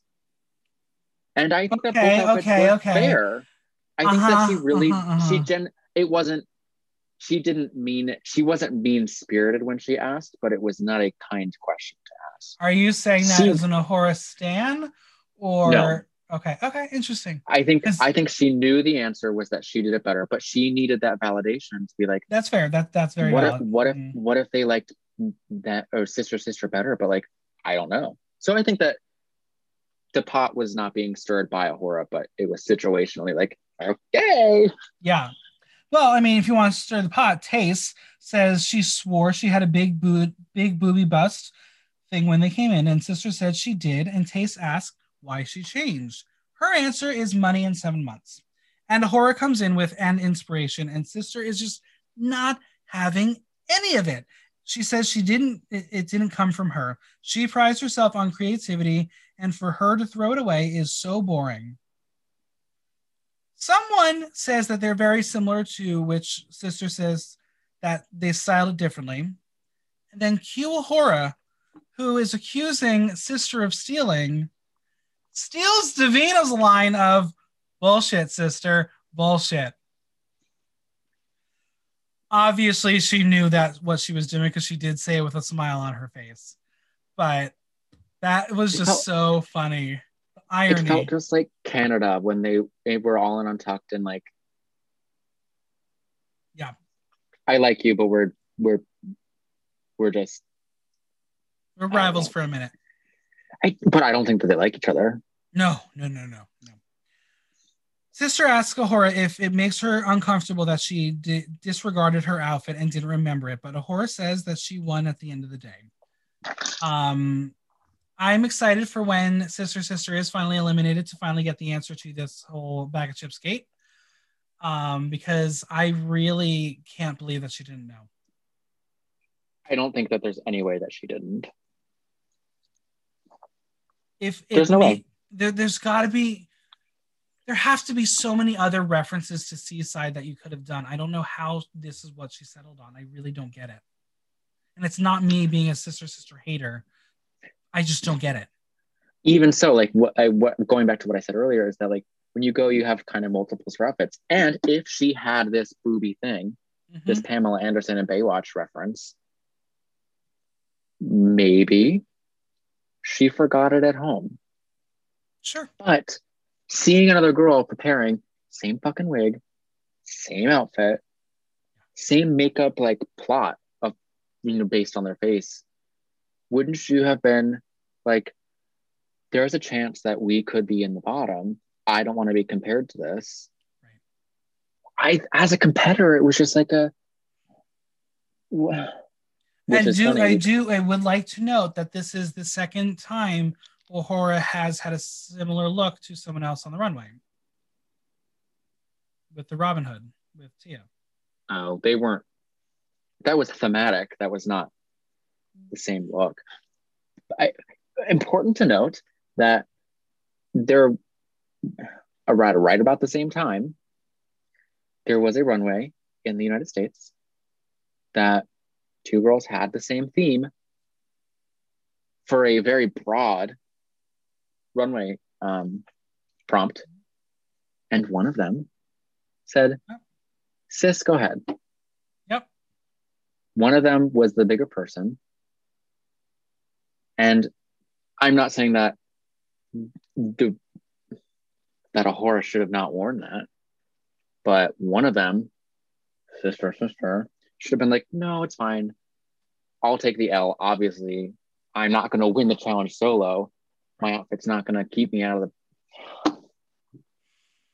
Showed a lot of character, which was great because Sister has been invisible the entire time. Absolutely. I'm telling you, it's those teeth. Sure.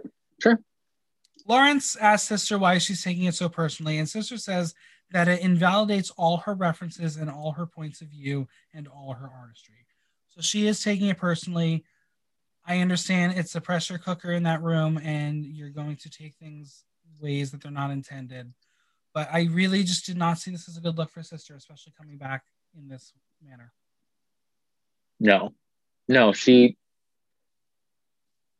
didn't come off as a villain. She came off as like delusional. Yeah. Rue apologizes for being hard because she sees so much personality and potential in each of them, and that these times have been teaching them that you just got to seize the day. And I can't wait for the Newsies theme runway next season. I was just thinking, like, now it's time to seize the day. Rue has decided that Ellie and Sister Sister are safe. That leaves Tia and Joe in the bottom. Agree or disagree? It would have been an entertaining television to see if they hadn't been crushed, a girl from each team. Yeah. And then obviously UKD would say, fucking send Tia Coffee home already. Oh, right. That's how I feel about Sister Sister. So no, I feel the same way about both of them, but like, come on, girl. The song is the Commonards cover of Don't Leave Me This Way. I don't like this version whatsoever, but they are sticking to their British songs, and we're here for it. You can't tell me they did not pick this specific version for Joe Black. Oh, fully. Absolutely. It even sounds like the way she speaks. Oh, absolutely. It was a perfect version for her. Like I said, this is in my notes. This was an excellent song for them both, as they both have the energy to go campy and silly. I will say that Joe did so much better in the performance, but Tia just had more passion and something more to look at as she performed. I do think Rue's mind was made up that if Joe didn't step it up on this episode, she would be a one and done returning competitor. Joe did give us a great runway and a great lip sync, but H&M really pissed her off to the point that Tia was still there and Joe was brought back, but the fight was not. I would have had the same fight if I had just gotten yelled at by RuPaul. Yeah. Something that was ultimately, you bring what you bring. Yeah. So like, it's not like, it's unlikely that she could have made a new garment and rehearsed and done everything. You bring what you bring. Like, yeah, I would have kept Joe. I would have too. I think if not for a lip sync, but for Snatch Game. Well, she would have been Glenn Close. Like, that's not interesting. Just like, bro, like, she stepped up her runway. Mm-hmm. Tia did not. Yeah. Both had the same critique. One of them took extra time to not up their runways. It's true. I don't know. I think just based on like the limited time Joe was in the competition, Joe did what they asked and gave it in the lip sync. So it should have, I would have picked Joe. Yeah, I too would have picked Joe. Was Joe purposely trying to knock into Tia during that somersault? I thought it was, regardless, it was still funny and cute. The whole lip sync kind of gave me Thorgy Thor versus Chi Chi DeVayne, in that halfway through she was like, this is rigged. Yeah. It wasn't rigged, but like, obviously the performance was so much, the judges were so much more in favor for the other contestant that she was like, give it up for her. I did appreciate Tia's fade out death drop, because who loves to fade out? Nobody in drag. So she's like, well, I don't have a button, so I'm going to give you one. She gave one of those knee slams. Yeah, she did do that. I had heard a little fact that I didn't even realize. Did you know that this song, Don't Leave Me This Way, a different cover, was used in a previous lip sync for Your Life? And when I found out which one it was, I was like, I don't remember it, because all I remember is Mimi on First picking up fucking India Farah. Yeah, I was going to say, it was really early on. And yep.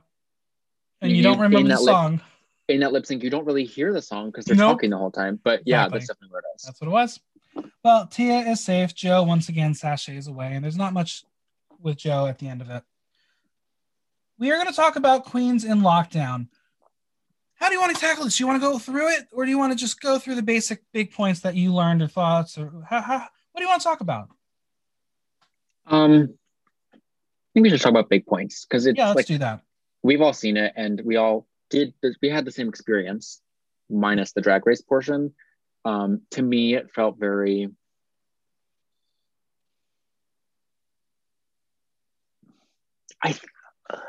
What I learned from it is drag queens right after filming are real people until that promo shoot comes out. And that was so just obviously we knew it, but it was nice to see it as proof. It was interesting to see that they were not treated, but like, gosh, I don't know how it felt very, like, kind of felt disingenuous. I would say that as well, because I can't tell if this was produced by BBC or World of Wonder. Because the thing that resonated with me is, these queens are suffering. They're trying to make ends meet, knowing that they have to come back to the show. And they're probably contractually only going to be given a contract for a single episode that aired while they were doing this for 7 months for them. Did they know that? I don't know. I don't know if they knew that they were coming back. Because, well, we'll get to her, but some of them were very cheerful. Ginny obviously was just like, this is where I make my poo. Right. Which was entertaining. But like, Astina never commented about going home and like salvaging or like improving on her drag. She's like, I gotta go take care of my mom and my nan, which made me like, oh, of course you do. And Joe never really indicated, other than performing digitally, like, I'm going home and improving my drag.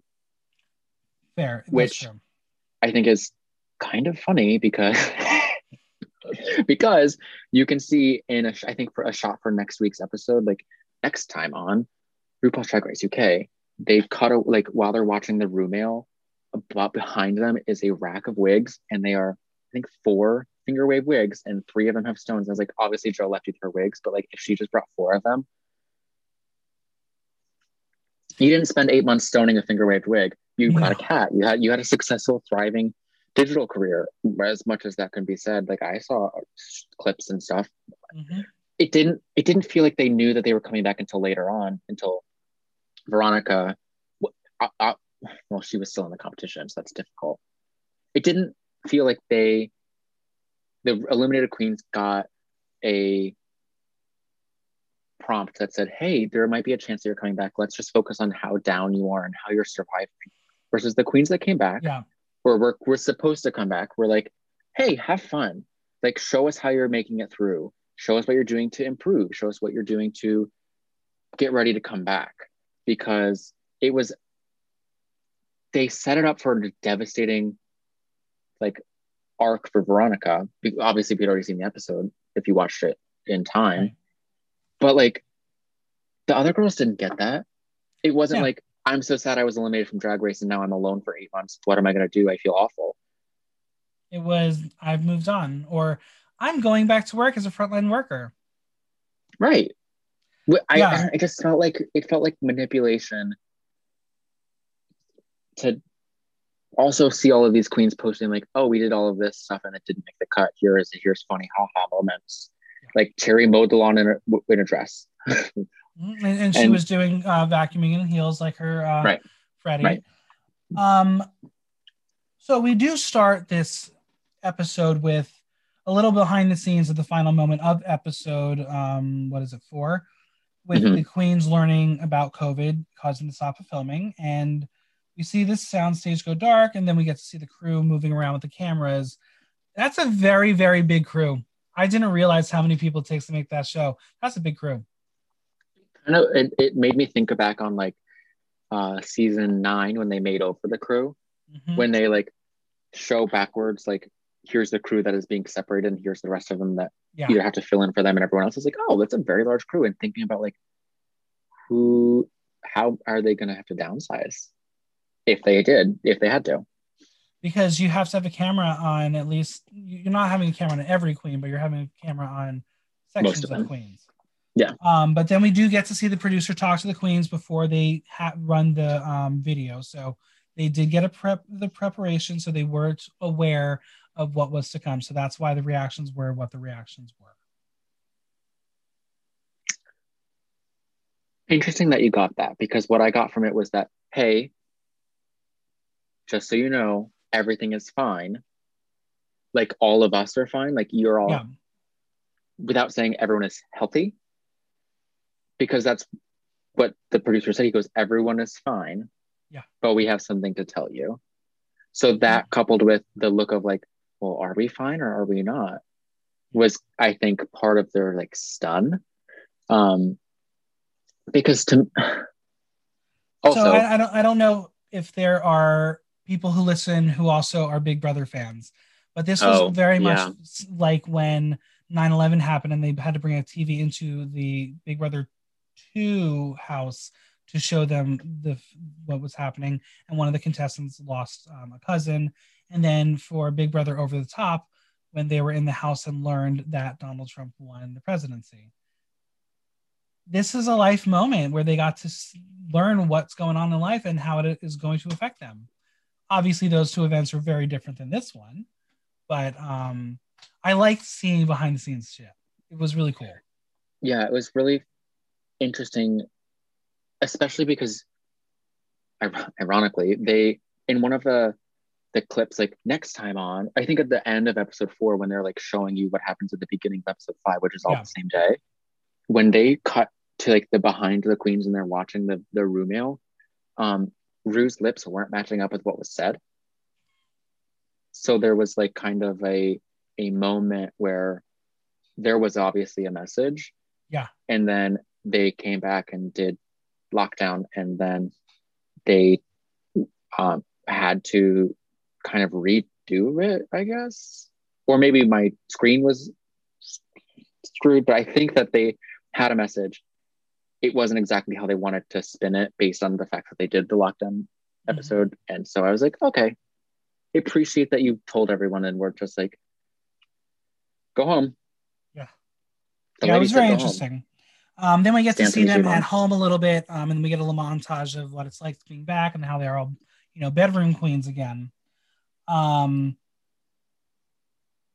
We then cut to Cherry in her car getting ready to go to work as a frontline worker. She's feeling the virus taking over, and it was hard for me to watch. It was difficult.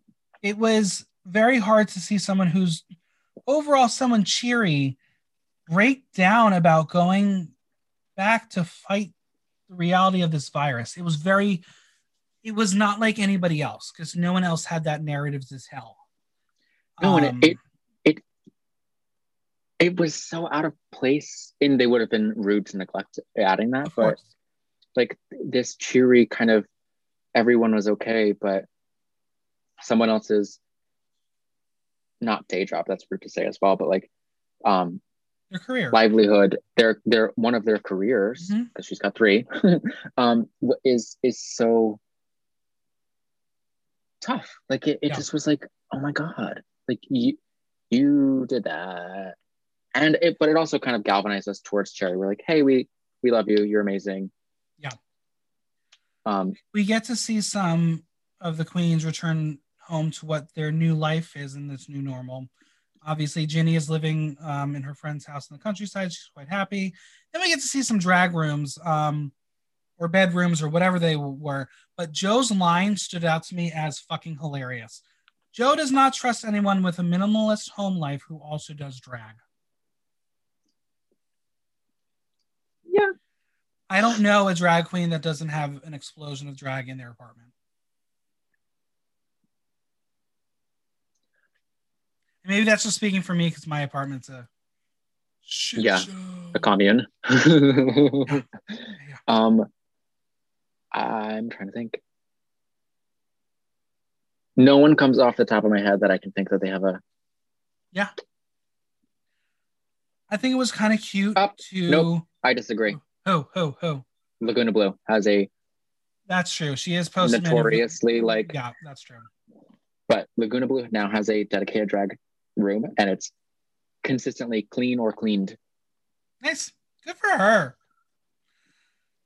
We get to see some cats. We get to see some dogs. We get to see some lovers and partners. Like Michael, Cherry's fiance, very cute man.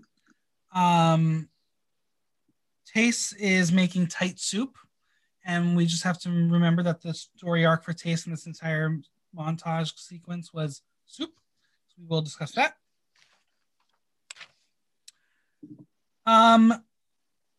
It was really, really interesting to see Tia discuss watching Drag Race Holland.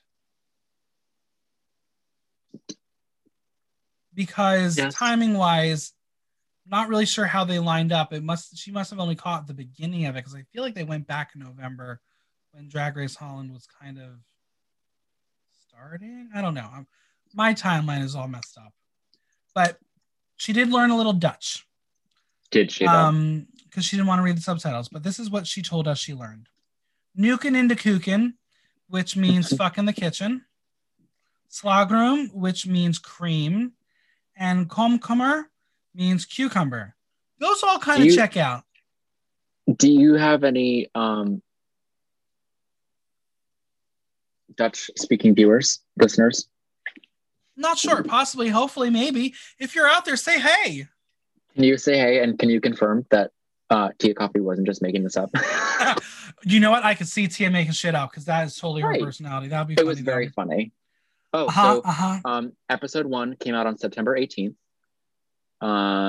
So if they went back in November, that means they got through. November 6th was the finale. So they got at least all of it, probably. Yeah, probably.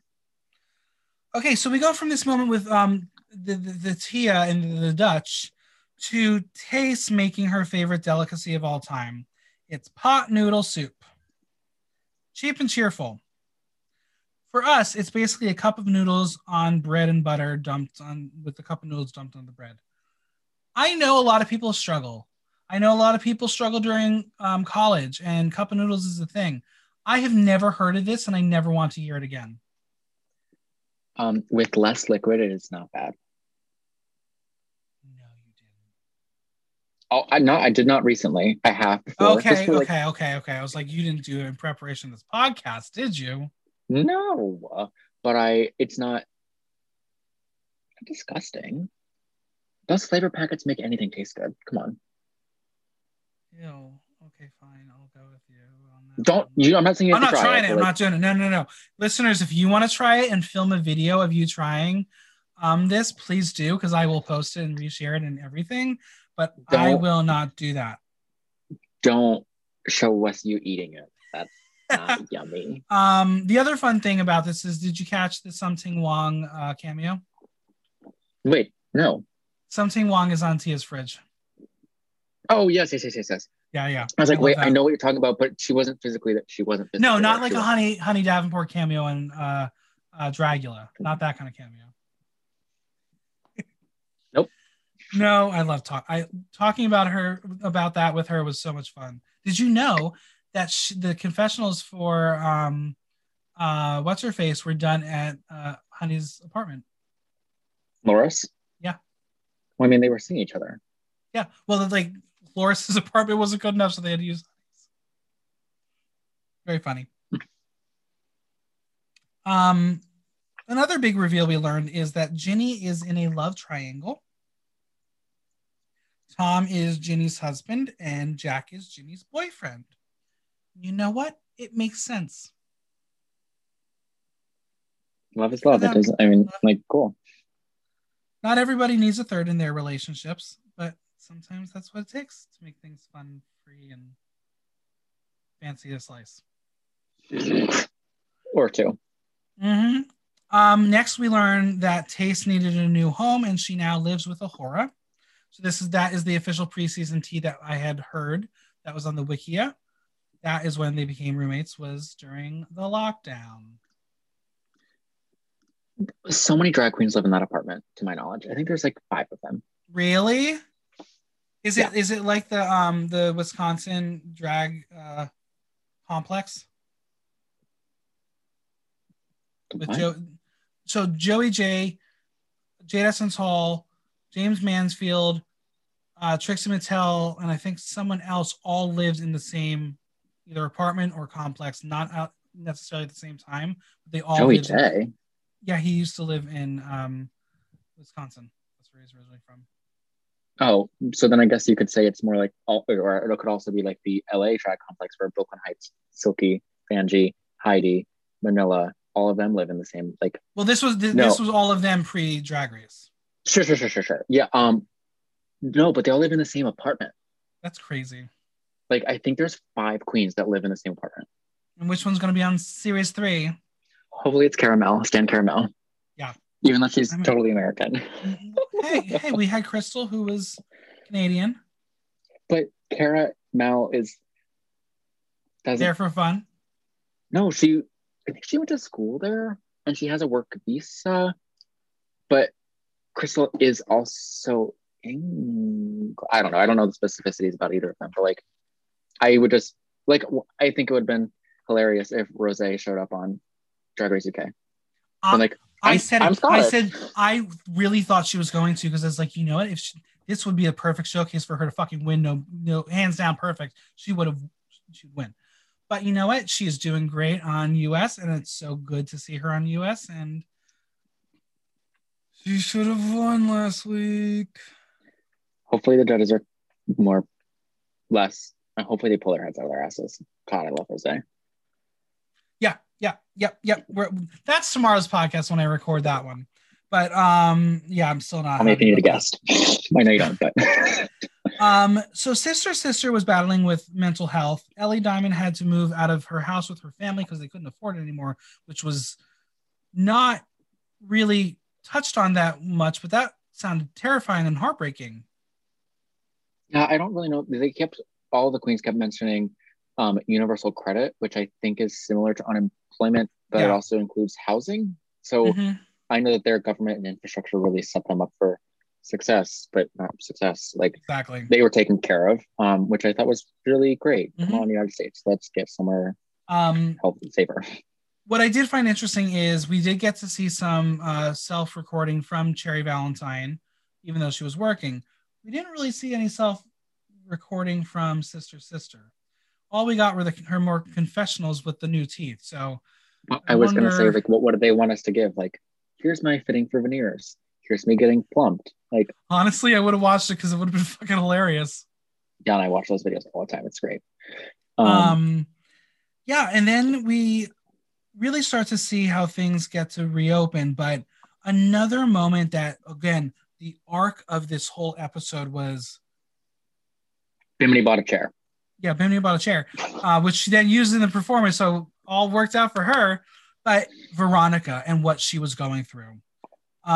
She went through depression over the summer, as she says, literally with black nails and eyeliner smudged on her eye. She's telling us this.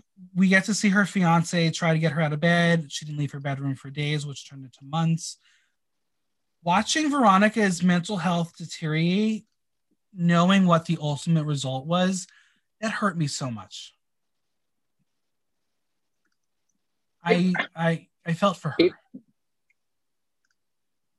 It also felt like it was very uncomfortable to watch. Like, it felt exploitative. A little bit. But no, especially because we knew then that she couldn't come back. Right. So the fact that she got herself, she got through it, she got past that instance, you know, huge kudos to her. And then got even more devastating news on top of that. You know, like, I'm very, happy that she is coming across now as like healthier, happier, and a better place. Because if I had gotten that, I would have been back in bed. One of the interviews I did watch of her post-show, she did admit that her getting COVID was from her fiance. So she jokingly was like, "Oh, he's paying for it now," but yeah, he's the one who gave it to her. Where did you see that? Pop Buzz, I believe, on YouTube. Her joint interview with Joe Black. I'll have to look that up. Yeah, she made a joke of it. She made light of it, but I believe that's how she believes she got the COVID because she was careful. You could see she was not leaving the house. Well, right. Except she did get to leave to perform a little bit because they did get some lips. But one funny thing that I wrote down was Ginny wrote a song called "I'm Over My Overdraft," and I was like, "That is all of us. We were all there at all times." At all times. Mm-hmm. And yep, Ellie's back at the night shift at McDonald's. Sister had an office job. The day shift, the overnight shift, the morning shift, the afternoon shift. I was like, make them. Sister paused an office job to film and went back during the pandemic. Cherry suggests if you don't have a job, you just go into the healthcare field because they need more people. We get to see some digital drag. Some was good. Joe Black was great. Where was Ahura working as a visual artist? Could you imagine if it was H&M? What if it was H&M? Please, that would be the best thing in the world if she worked at H&M. It looked like a department. I mean, it was a department store. It was a department store, but I don't know what. I don't know exactly what it was because I wasn't trying to like creep on her, but I was like, what was it? Yeah. What other fun things? Apparently, when they did get to go back to brunches, Bimini was overperforming WAP because all the drunk girls were living for it. Blame her. And then Veronica states that there is no cheering, no whooping, no clapping, no laughing. That's not true, right? People could still talk. You couldn't keep your mouth shut. I also like. I don't know. We don't live in the UK, but like we don't. You don't want them to, but right. They should have a mask on. But they're probably sectioned. I don't know. I will say that some of these queens were performing questionably with less than safe appearing methods, and they didn't get COVID. I don't know. I wasn't there. I don't know. I know them, but watching videos that people have reposted of them. Interesting. The other big moment is we did learn that in Scotland they were not able to perform. It was actually illegal to play music in a bar or a venue, which is crazy. What do we do in Footloose here? But after 7 months, we're back into returning to the show. Lawrence is bleaching her hair so she can look the same way she did for continuity. Bitch, some of your sissies didn't even do that. So Tia is going to step her cookies up, but she didn't step up her ice cream. Yeah, fun. I was like, didn't step up her ice cream, and then I got where that joke was coming from. Yep. My jokes, you sometimes have a 10-second delay on it. Did you see Taste in that giant Tina Turner wig? I didn't get Tina Turner. I got like kind of Diana Ross, kind of. Regardless, like, when do we get to see that beauty on the main stage? Well, that was gorgeous. The commentary for next week's episode says it looks like you look like. I wasn't Diana Ross, but like insert icon here in a Safari gift shop, and I was like, hopefully you're not talking about Taste because I would not think that she would look like a gift shop. It was beautiful. It was so good.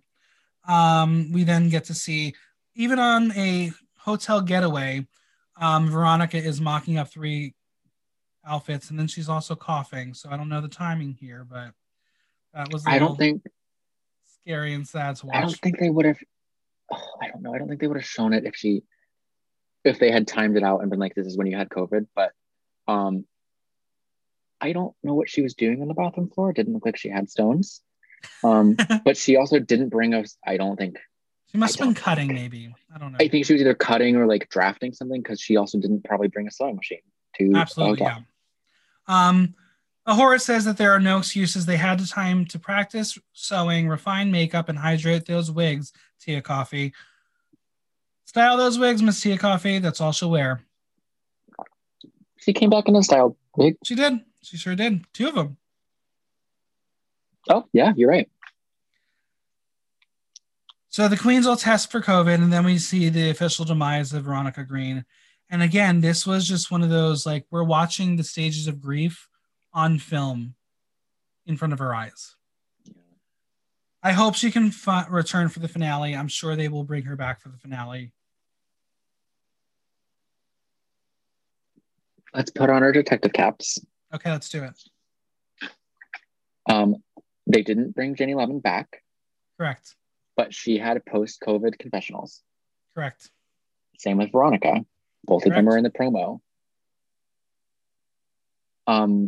I would imagine that at the end of filming, when you would film a finale, they came and had a confessional finale, wrap everything up, promo shoot, second promo shoot, third promo shoot. I'll never get over Veronica saying, "I'm a stallion, baby." Iconic. Yeah, it is. And then we get to see everyone returning, and we get the behind the scenes of the sound studio, which I thought was awesome.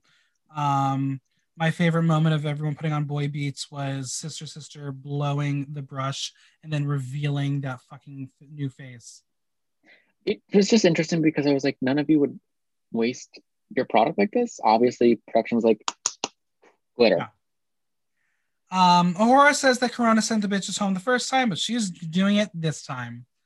Did she know about Veronica at that point when she said that line? No, probably not. Yeah. Yep. And then apparently Tia version 3 is, according to the government, very dangerous. And that was how we ended the segment. Tia version 3. I didn't get quite. I didn't get it. I have a couple of burning questions for you, though. Cool. To wrap it up. Will Veronica Green appear on season 3? 100%. Eureka did the same thing for season 10. Yep, I agree. You have to. If the invitation is there, you know people want you back, you take it. You're going to go. Drag Race is not Joe Black's game. Will this tarnish her already big career? No. I agree. Joe's fine. Cool. You were on TV. Now all of your billing can be cranked up. Yeah. Who do you think will get on Snatch Game aside from the GC on the panel?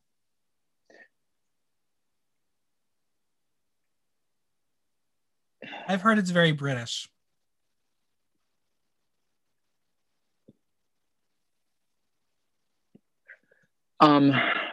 This is very difficult because the conversation that Tiffany Pollard, New York, had after her recent transphobic interaction experience, however, whatever, she apologized, one, and then she was like, that was wrong. I can't apologize for this. I have to get better. And then the person she brought on with her on Instagram Live was like, no, we don't accept your apology. Your apology is the proof that you're being better. You're educating other people and you're removing transphobia by being anti-transphobic. And I was like, okay, a little bit redeeming. It's not I don't have the redemption to give because I don't speak for trans people or the trans experience. But I think because it happened before then, I think would have been really funny to see Gemma Collins and Tiffany Pollard at Snatch Game together. But Tiffany Pollard as a contestant, because then you're also doing an American person as a British-ish, like contestant, like that would have been brilliant TV. Because then you could have said that I don't want, those were Old Maiden shoes. Gemma is a fat cunt. Like, yeah. I have heard rumors that we did see that Michelle is also going to be a contestant. Mm-hmm. I have heard rumors that someone will be doing Katie Price, who Michelle was on Big Brother with. Right. They were not like mortal enemies like Perez Hilton was, But there should be good material, especially if you can play off Michelle right there. You could win. That's giving them a lot of credit. That's true. That's true. I mean, Astina said she was going to be Azalea Banks, which would have been spicy given Rue and Azalea's past and the fact that Azalea is like an enigma. And I think that Cherry was going to be Nikki Graham, which I would have died to see. Nikki Graham was on Big Brother and also Big Brother Canada. Who would I like? It's just difficult because like. And you heard about could you Ginny be Kylie Lemon? Minogue? Yeah, being Ginny Lemon genius. Kylie is Australian, but she is a UK icon. Yeah, and it like is that crossing the line? Yeah. Or I mean, we did Snatch Game for Holland. Like Chelsea Boy was Joe Exotic. Yeah, and no, Ginny Lemon also threw out that she was going to be Kate Bush, Sue Pollard, or the Mona Lisa. It's like Milk was going to be the fucking Virgin Mary. Right. But the other rumor they'll throw out there, friends, someone we may have seen on the runway episode 1 will be on the Snatch Game panel. Of course. Like, why wouldn't you? But why? Well, I asked this question during Drag Race Holland. I'm going to ask it again. After 5 episodes, the winner of the season is?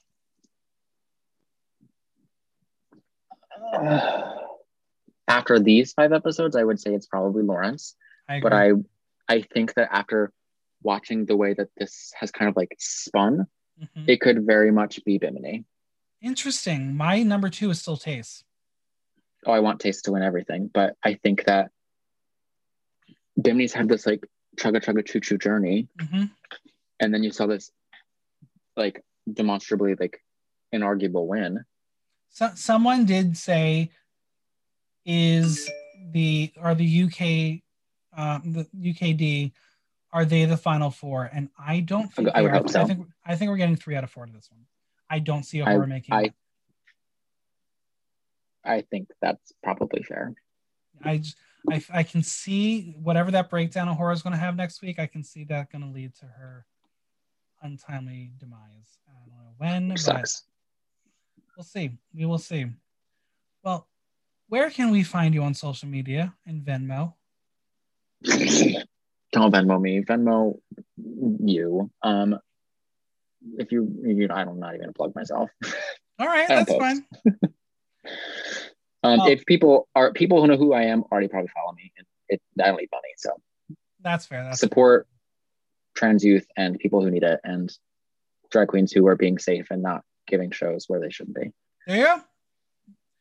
It was a pleasure chatting with you about this episode. I know how badly you wanted this episode, and we got it in, even though I almost couldn't get it in because I was in the hospital. But we are here, and thank you for dealing with my crazy slow mind today, because the drugs are actually in my body.